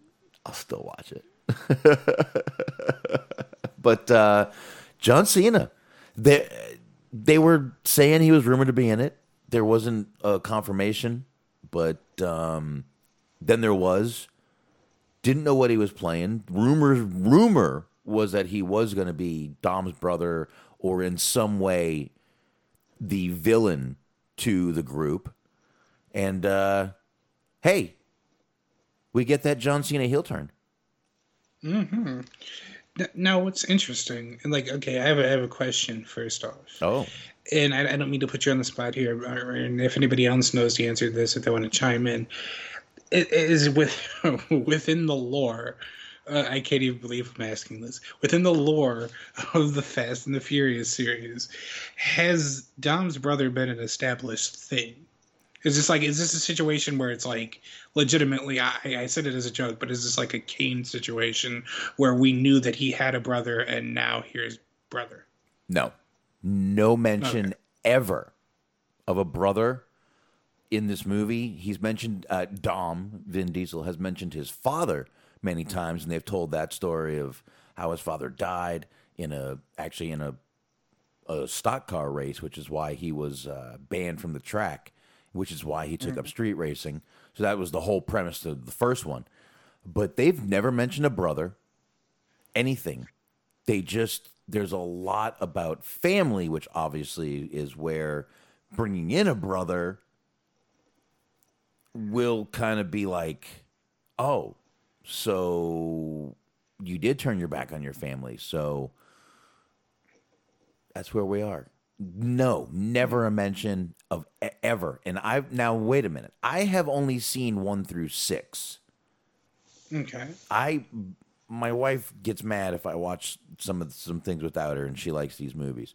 I've only seen 1 through 6. I have not seen the 7th one. I have not seen the 8th one. But I know just for full disclosure, so in 1 through 6, I know they've never been mentioned. Never ever mentioned a brother. That's all. So 7 or 8, anything's possible, but I got a feeling no. Interesting. Now, they missed the boat a little bit because I know that Cena's a bigger star and he's going to do better for their box office and everything. But, like, I'm a little bit disappointed that Vin Diesel's brother is not Damian Priest. Because it's such an easy thing. They talk twins. alike. They look vaguely alike. Just one has hair, one doesn't. Yeah. But they both kind of have that tan going on. Dude, those two as buddy cops. Oh my God, Diesel and Priest. Mm-hmm. The Priest and the Diesel. Oh, buddy cop movie heaven right there between those two. I'd love it. Absolutely. And what was tripping me out when I was thinking about it, and I will say credit to them because I was looking at the IMDb, and like the first movie has a 6.8, and then you start looking at the Fast 5 7.3, 6 7, Furious 7 7.1. Like as these sequels go on, people like them more, which is a rarity. Yeah. But it's everybody has their own opinions on that. But what was tripping me out, though, to get to the actual point I was going to make, the first movie was in 2001. Now we're in 2021. It's been 20 years. I like the idea that this is sort of just by no other choice than just nature becoming like the Expendables, where they're starting to get older and older, and it's becoming like visible at this point where it's like, we've been through so much. Oh, yeah. And not only is there Fast and Furious, 1 through, and by the way, when I say 3, I mean Tokyo Drift. Right. So, but there's also a little short. I told you I had watched this a while back called Los Bandidos. Mm-hmm. That also ties into the whole thing also. So they got another little payday out of it too. I think there's another one like called Supercharge. Is there? Did I miss one? I was seeing this on the IMDb because they obviously link you to like, if you like this, you'll really like. And then I saw there was a thing called Turbocharge. Prelude to Too Fast, Too Furious. Oh, I might need to check that one out. Obviously, I do. And you got the Hobbs and Shaw. There was another one. I am not seeing it anymore, but it was like Vin Diesel, and it was a prelude, I guess, to one of the other movies. I've seen like 2 or 3 of them. Honestly, I have no idea about any of this shit. But there you go. All right. So, all right. Well, there you go. Cena is in the new Fast movie. Check it out. Like I said, I'll probably check it out when it comes out. Here it is. Fast and the Furious Supercharged from 2015. So it's got Vin Diesel. So I think it's primarily about him because he's like the only one on the poster. Yeah. Oh, all right. I'll check it out. But I saw Christopher Kane just said that their timeline is messed up. He's right. It is because in Tokyo Drift, the third one, Han dies. Mm-hmm. And they just brought him back like nothing happened.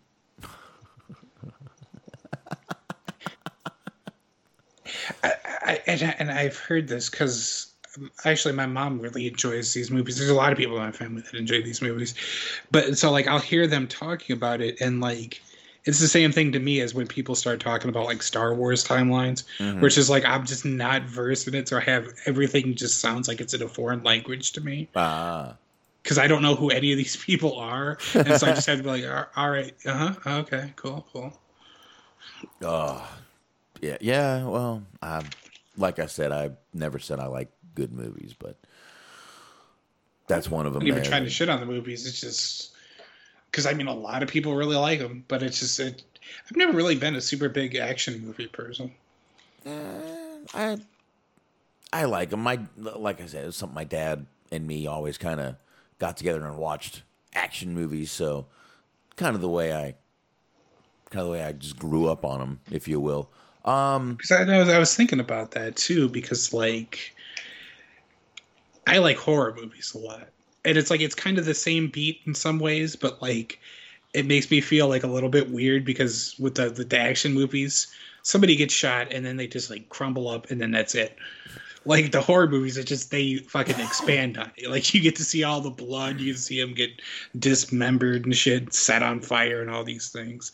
So it's like kind of makes me wonder. It makes me feel maybe a little bit bad about myself that I specifically like the more gory and graphic people getting killed instead of just you hear a gunshot, they fall down. Some action movies have some pretty gross killings in them. Just so you know, John Wick's pretty good with that. Oh, fucking that's those. I haven't seen the third one yet, but the first two are fucking great, man. Just fucking. Yeah, I really great. do like those. Yeah, I do too.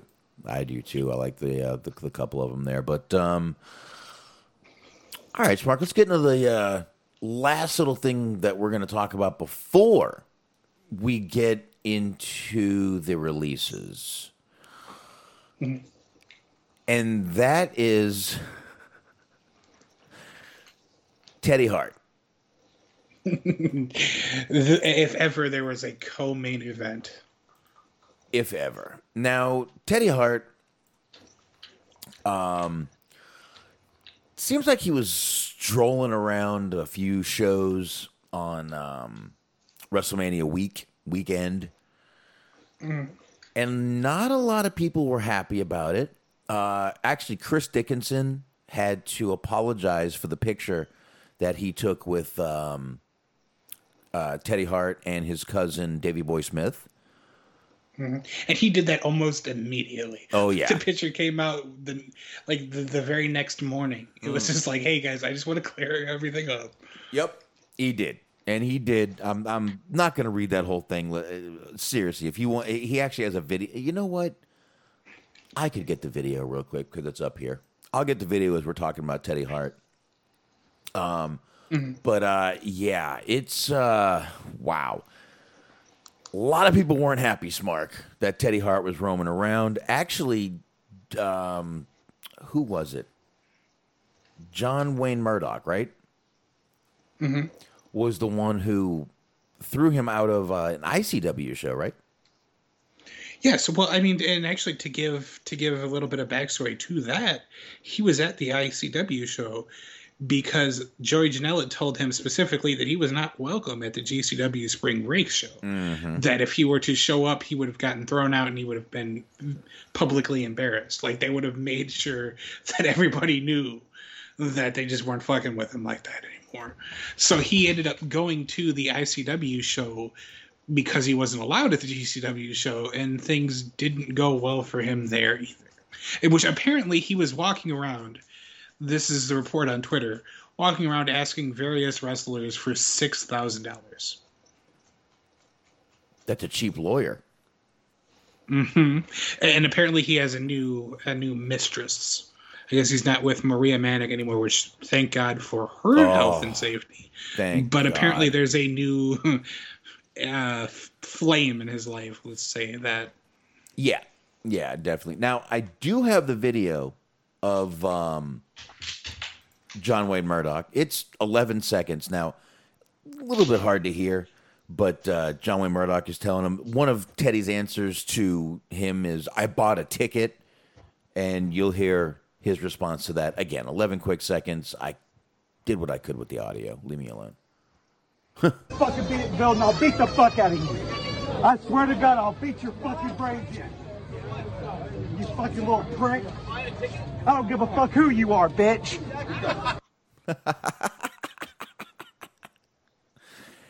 And the tweet from that was from a guy, Ghoul Demon Jr. In case anyone wanted to know, at the Duke, JWM, John Wayne Murdoch, stood the fuck up when everyone else in GCW let it breeze. Fuck Teddy Hart. He belongs. There you go. Now, Smart, why would he keep doing this? Why would he go places where he knows he's just not welcome? I don't even feel like you need to elaborate with another question. I just feel like when talking about Teddy Hart, the question, why would he keep doing this, applies to just anything that could be associated with him. Like, that is the number one question in regards to anything that has anything to do with Teddy Hart. Is this, why would Teddy Hart keep being Teddy Hart? Well, I mean, that, you're right. you're right. That's probably a stupid question to ask, but I don't know, man. It's just really tough. Just to see a guy who knows he's not wanted, yet seems like he just can't stop. Now, I will say to expand, to kind of add a little bit of extra just context to this situation. This, of course, was during WrestleMania weekend, or WrestleMania week now, because with the show being on Saturday, there wasn't a lot of weekend shows. Right. So everything kind of started around Wednesday. It was Wednesday, Thursday, Friday were the main shows. They still did some shows Saturday, but whatever. Everybody was centered around that area because, you know, you get WWE, of course, but then you get all the independent shows. During this week, Lio Rush was there. Mm-hmm. Low Key was there. Mm-hmm. New Jack worked shows. All of this happened without incident. Nothing bad happened with Lio Rush. Nothing bad happened with Low Key. New Jack didn't hurt anybody. So imagine all of these people that are just basically are the cornerstones for content for our show. Mm-hmm. And all of them acted very peacefully and everything went without a hitch. And then Teddy Hart, who was booked for nothing as far as I'm aware. Nope. Because I didn't see his name on any of the cards. Nope. Just showed up and Teddy Harted all over the place. Absolutely. Just exactly. Teddy Harted all over everybody. But again, we mentioned that Chris Dickinson had to apologize for the picture he took with, again, Davey Boy Smith and Teddy Hart. That's they're cousins, those two. Mm-hmm. He did I didn't want to read the apology, which is why I said that, but it's only 57 seconds. Okay. So let's go ahead now. Dickinson is sitting here with a huge gash on his head, telling this story, and here it is, the apology. Hey guys, I just want to be as transparent as possible about the whole thing with this stupid photo. I absolutely regret taking this photo. It was a poor lapse of judgment on my part. Teddy shouldn't have been in the locker room, and no matter how long or how quick it was or whatever. I shouldn't have taken a photo with Ted, and I completely regret it. I'm sincerely remorseful, and I hope people can accept my apology. It was in poor judgment, and it was a bad lapse of judgment on my part. So please understand, Ted Hart is not my friend. I do not support him. I do not condone what he's done or anything about him. And in just like that moment, I just was not thinking before I decided, yeah, sure, I'll take a picture with you, Ted. And now look, so I'm sorry.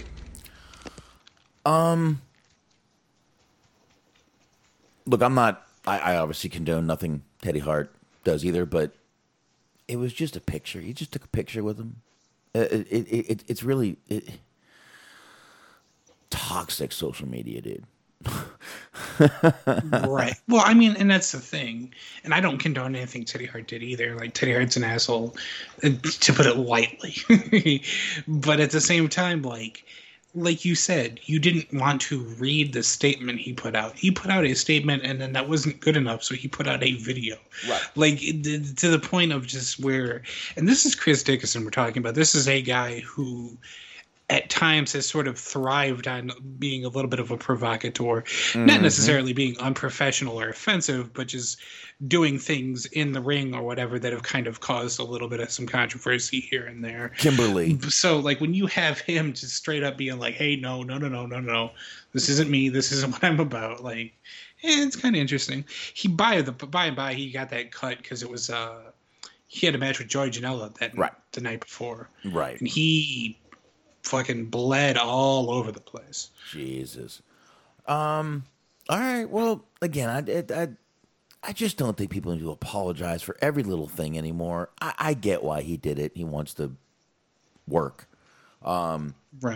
But that's the thing, too, is like I was seeing people that were like, nope, it's too late.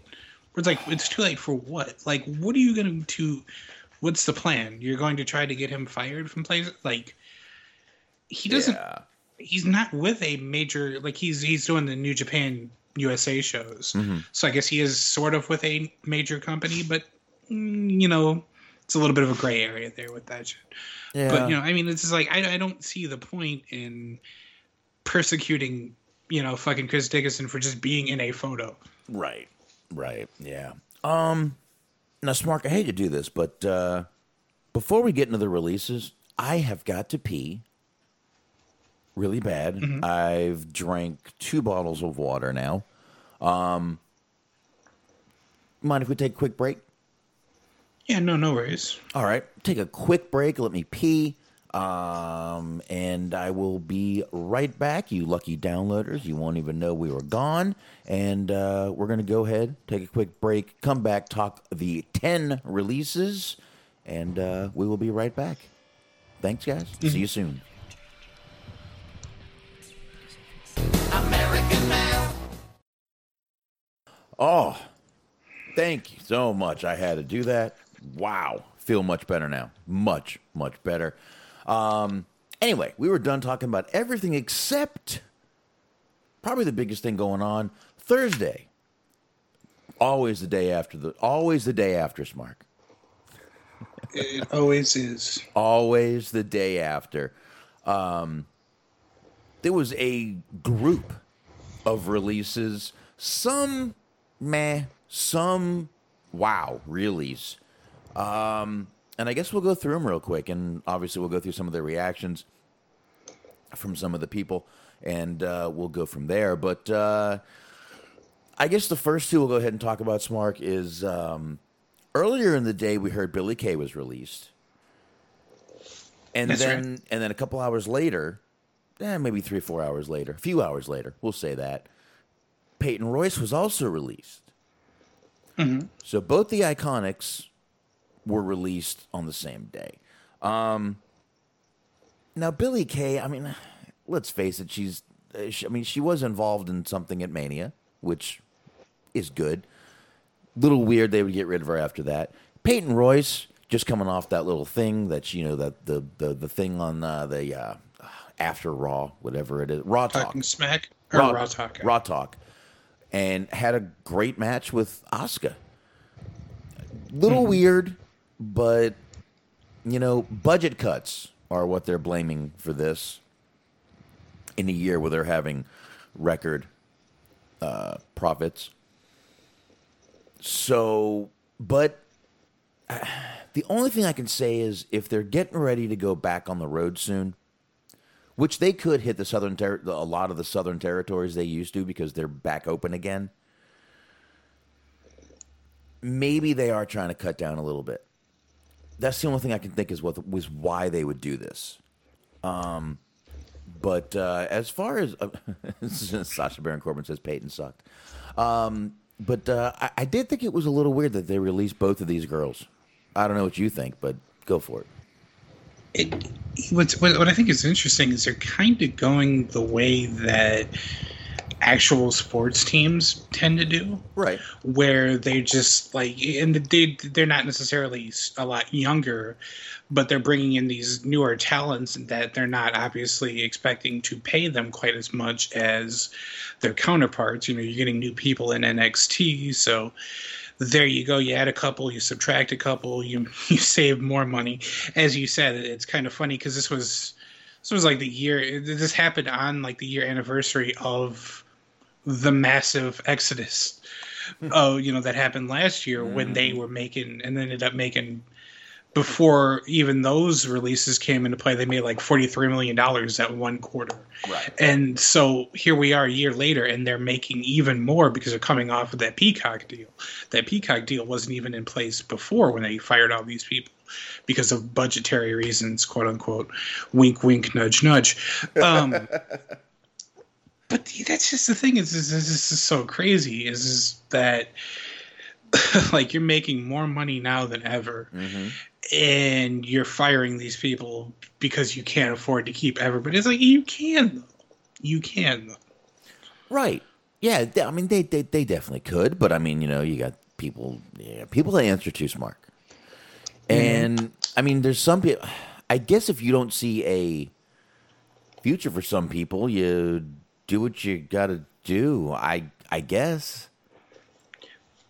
And, yeah, and I can see that. But I feel like what's a little bit more kind of upsetting about that kind of thing is that just the idea of you have people on your roster that are willingly raising their hand and, I volunteer. You're like, no. We're not going to use you, but we're not going to fire you. We're not giving you that pleasure. I mean, they did release Andrade, but there are so many other people that have been in that position and that are still in that position that want to go that they aren't releasing. So you get rid of these people that presumably do still want to be there when you have these people that are making probably about the same amount of money that are volunteering to be let go. It's really interesting in that regard to specifically address the Billy Kay, Peyton Royce, that kind of thing. I was a little bit surprised by that because, like you said, they did that whole sort of kind of like redemption arc with Peyton Royce of wanting to fight Asuka and finally getting that match, and then it seemed like they kind of did that really quickly and they just blew by that. They had her lose and then nothing really came of it. It was a really good match. She put out a really valiant effort and they could have built on that, but just for whatever reason they decided not to. Yeah. Billy Kay, not a good wrestler by any means, but I think she did a pretty good job with the whole resume angle that they were giving her. And it's not easy to make WWE commentary or WWE comedy work. Right. Really outside of R-Truth, you really don't, R-Truth, Cameron Grimes, you really don't get that many people that can pull it off. Yeah. So the fact that she was able to do that within that realm was pretty, I think it's a testament to her. And there's any number of places I think that will end up picking her up that could benefit from, because I saw her name mentioned with John Silver. Of just people who aren't necessarily the greatest wrestlers ever, but they're funny. They have a personality to them. People like them. People really like the Iconics. Those people weren't me, but a lot of people really like the Iconics. Yeah. So it's just and the fact that they're both going to be on the market is going to be interesting. The one that really kind of got me is because you had Billy Kay, Peyton Royce, you had Mickie James. That's not terribly surprising. No. But the one that kind of got to me, not because I'm a super big fan of their work, but just because of the circumstance, was the Chelsea Green one. Because she's still rehab. It's basically, well, that'll teach you to get injured. You're fucking fired. It's just come on, really? You didn't even give her a proper chance. It's one thing if you're all right, we fucking kick the tires on Peyton Royce and Billy Kay. That just didn't. We couldn't see a future for them. That's what the whole Kevin Dunn was saying, was that he saw a ceiling for Billy Kay, and that's why they got rid of her. Right. Didn't even really get a chance for Chelsea Green because Chelsea Green was on NXT. She did well there, well enough to be moved to SmackDown, I believe it was, and then she got injured. And while she was rehabbing, they're like, "All right, well, you're gone now. Thank you for letting us use your pool." Well, yeah, that's the thing, I guess. After you're done with people, you just spit them out. But yeah, I mean, her and she was one that. You're right. When they're rehabbing, it's always weird when they get rid of people because it's kind of how dare you get hurt? Fuck you. Yeah, and this was the first injury. This wasn't a situation where it's we can't. We're not going to give you another chance. We've given you plenty. It was just it was just a freak thing that happened, and she was in the process of getting back together. And right, and you mentioned Mickie James, and Mickie James was. You're right. It wasn't a huge surprise. They've been calling her legend and kind of put her in that status already that she wasn't coming back. She put out a nice statement on Twitter and Facebook. Here, real quick. Grateful for the memories. Grateful for the locker room. Grateful for the fans. Grateful for these little keys to my golden handcuffs. I would like to handcuff her. I'm sorry, that was completely ad-libbed. You can never expect others' vision of you to be as your own dreams. Thank you, Vince McMahon. # always blessed and grateful. She's taking the high road, obviously. I'm sure she's disappointed. I'm sure she is, but obviously taking the high road here. Listen. We know she's married to Nick Aldis. I could see her ending up in an NWA. Honestly, I don't see where AEW could use her very much. They're building their own women's division, and they should continue that. and not bring in, everyone that, Jesus Christ, what are they going to bring in, 10 people? No, they're not doing that. Mm-hmm. But, again, not very surprising for Mickie James. I think it was her that said this, but I saw a thing a couple weeks ago at this point that was kind of interesting, where it was a female wrestler, and I believe it was her, but I am looking just to make sure that I don't misquote, but she was essentially talking about how it's interesting that once female wrestlers start getting to the point of being in their early to mid 40s, it becomes, all right, well, that's kind of it for your career. Mm-hmm. Where it's like you start like putting them in, like you said, in that Legends role, in that box, and then expecting them to retire, expecting them to step down. And it wasn't even like she was like crying super foul or anything, but it was like, most of these guys out there right now are in their 40s and in their 50s or whatever, and like nobody is expecting them to retire anytime soon. So it's weird that like kind of somewhat of a double standard is in place, and it's like it's kind of a fair point. Oh, absolutely, it's a fair point, and it's true.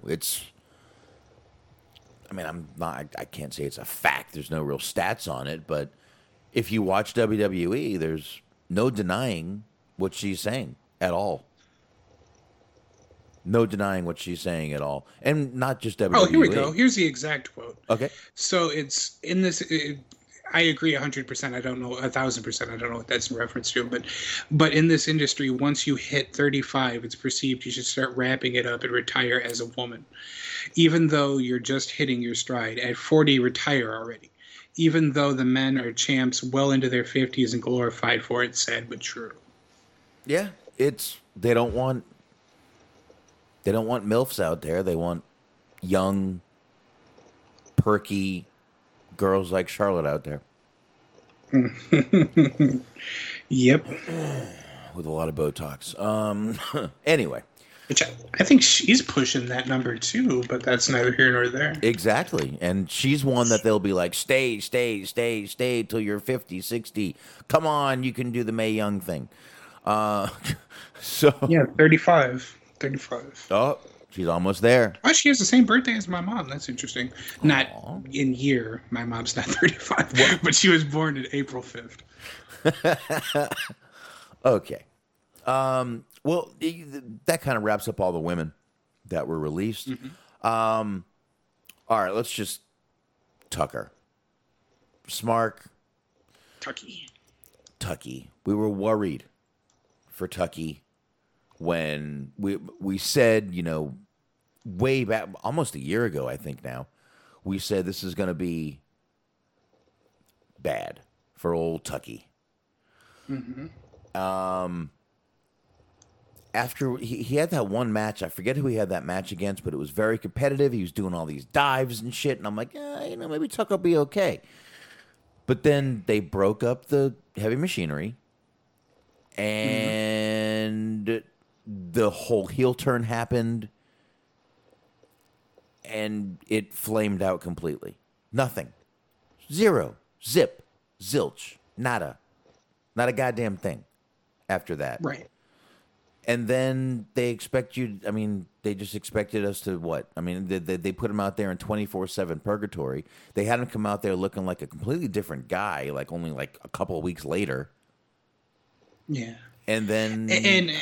no, go ahead. Well, I was going to say, and because you were talking about it, and he kind of elaborated on that, on the whole breaking up of Heavy Machinery and what the ultimate plan was for him.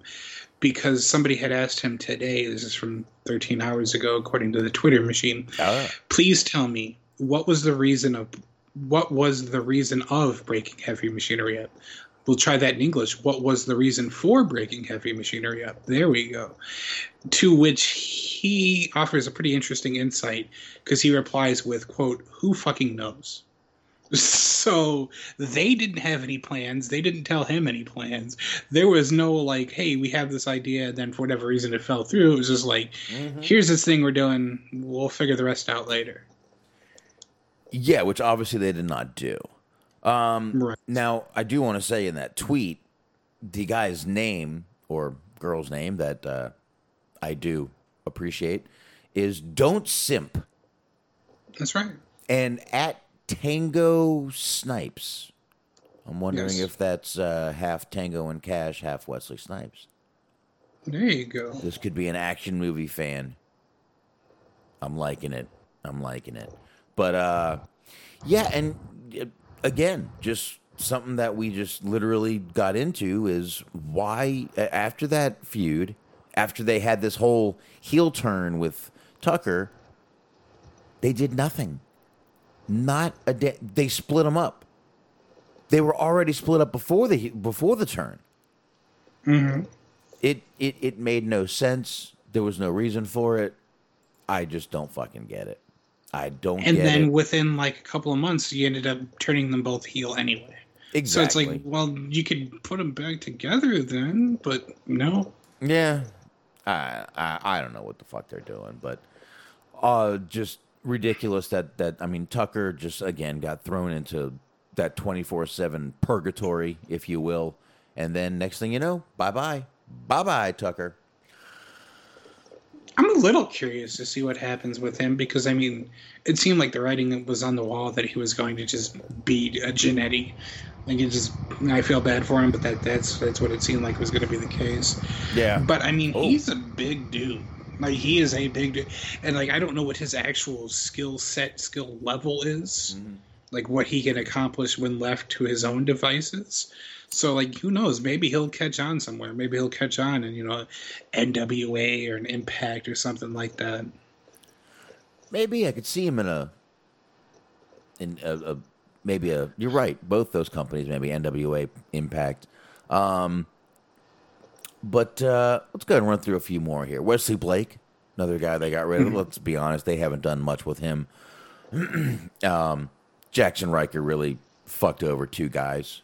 That's the thing, and I don't want to go super deep into it, but like he still has a job, and they suffered for what he said.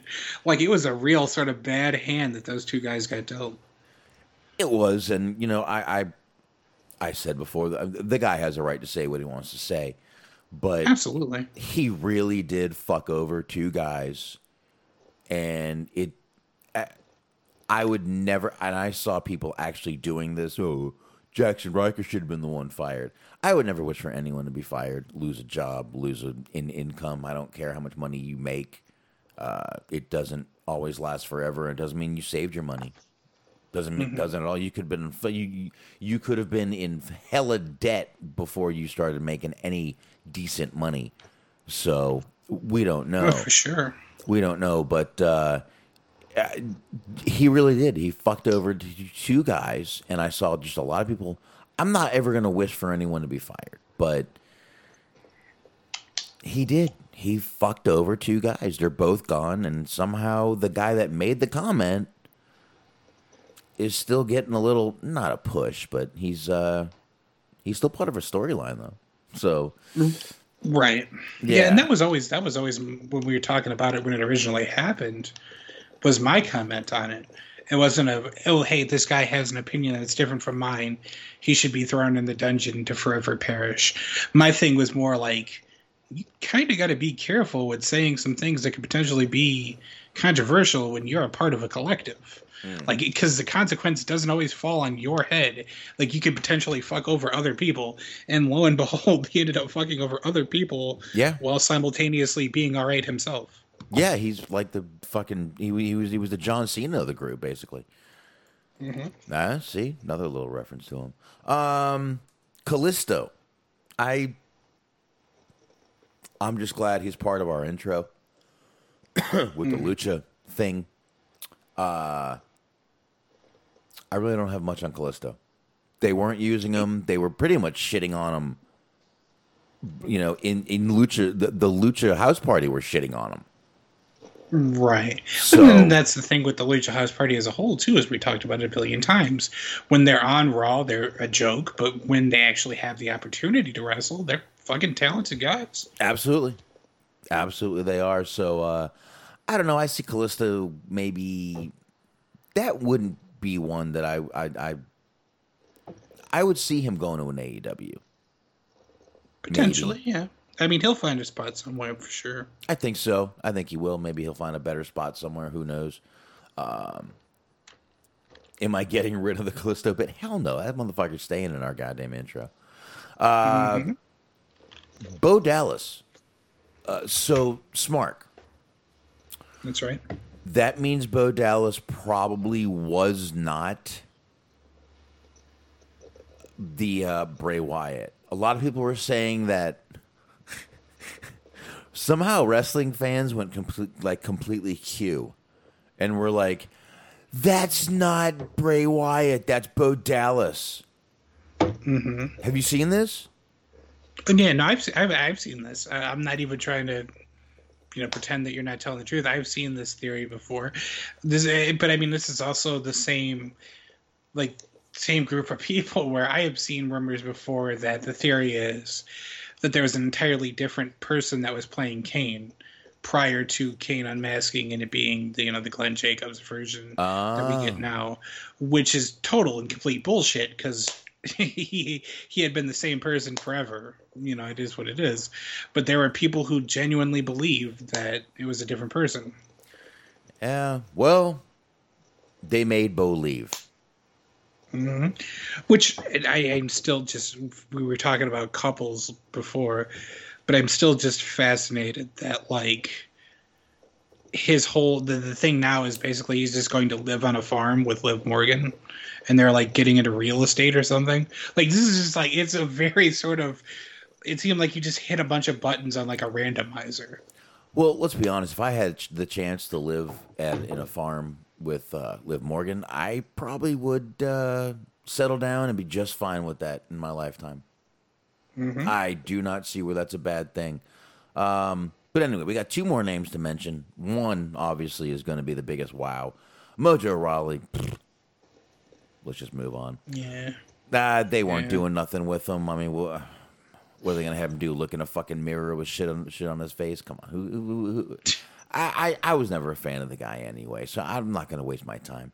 The number one guy that everyone was, wow, holy shit, how the fuck. Even Renee Young said, how do you drop the ball on Samoa Joe? How? Injuries aside, what a mistake. They dropped the ball on Samoa fucking Joe, the guy who was literally sitting there, standing there, in the rain for this company. Poncho Joe is what we should probably call him from now. He was standing there in a poncho, Smart. Mm-hmm. And then they go, hey. And rumor is he did want to go back in the ring, but he wasn't cleared yet. So they were like, hey, no, go home forever.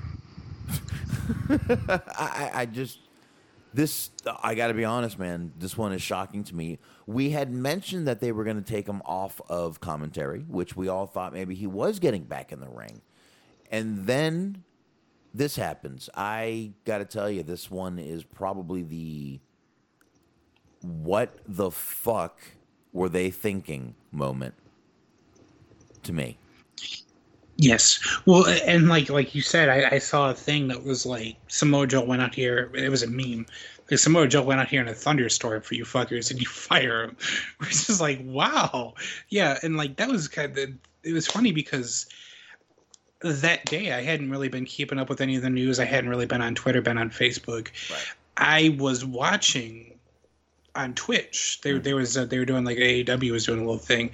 It was Colt Cabana and Allie. They were streaming a game together on Twitch, and they found out about it. And it was very interesting because it was they were trying to not use the term WWE because Colt Cabana was like, I just found out that there's been a mass exodus of some of our colleagues from another wrestling promotion, but then they both found out together that Samoa Joe got fired, and they were both genuinely flabbergasted because it was what, Joe? And they're for real? It's yeah, Joe got fired, and and then it just immediately without delay, Colt Cabana was well, maybe sometimes some people's trash are going to be some other people's treasures, where it's just already dangling that carrot in front of him. Yeah. That will be a treasure for someone. Abso-fucking-lutely. AEW, oh my God. Cody and Tony Khan are probably waiting until, let's see, what's 90 days from now? April, May, July 14th. July 14th. Oh boy, July 14th. Wait until July, August. It's going to be a fun time, folks. Fun fucking time to see where some of these people end up. Now, again, which, by the by, is a Wednesday. Oh, it'll happen on Thursday. Yeah, probably. But yeah, if an AEW picks up Joe, awesome. If Joe goes back to Impact, I don't know if it'll make a difference. I'm not sure that's a good idea for him. I think he should try to go over to an AEW where they can use him. He wants to get back in the ring. Let him heal. He might only need 90 more days to heal. That's 3 months, man. 3 months. That's a good chunk of change to heal. You know, and if he's going to be able to relax, do what he needs to do, maybe we will see a Joe in AEW. And I'll be honest, out of that whole list, he would be the only one that I would prefer to see there.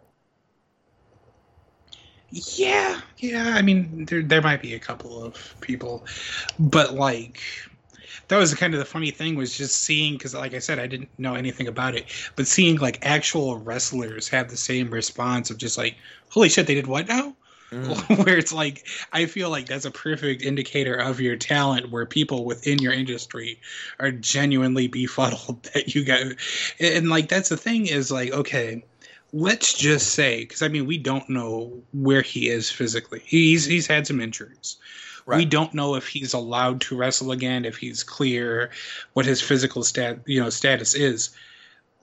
Even that, even if he can't wrestle again, he is a fucking phenomenal commentator, and he became a phenomenal commentator in the WWE system.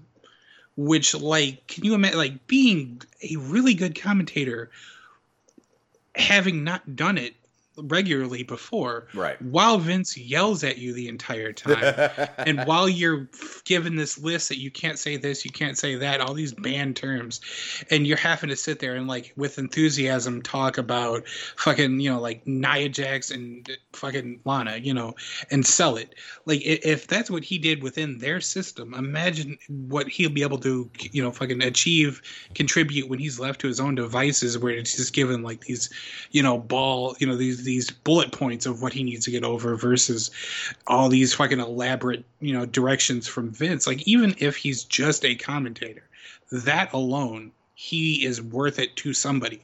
Like, right. My initial guess, if we're just throwing predictions out there, I wouldn't be surprised if he can't wrestle again. If what he ends up doing is, I would put him New Japan, the English commentary for New Japan, because you have Kevin Kelly, but then you have sort of an alternating cast of characters that fill that kind of void. But I mean, you know, like I said, even if he's just a commentator, that alone is valuable enough. But if he can also wrestle, that may just fucking, you know, pull the Brinks truck up to him, because there's just so much he can do. Because like, even, you know, and then even if he can't wrestle, he can be a manager. Oh yeah, he can be, you know, he can do anything. He can talk, you know, there's so many ways that you could use him. So it's definitely baffling that WWE doesn't seem to agree. Yeah, I just wouldn't want to see him go into AEW and start another fucking stable. They don't need any more fucking stables.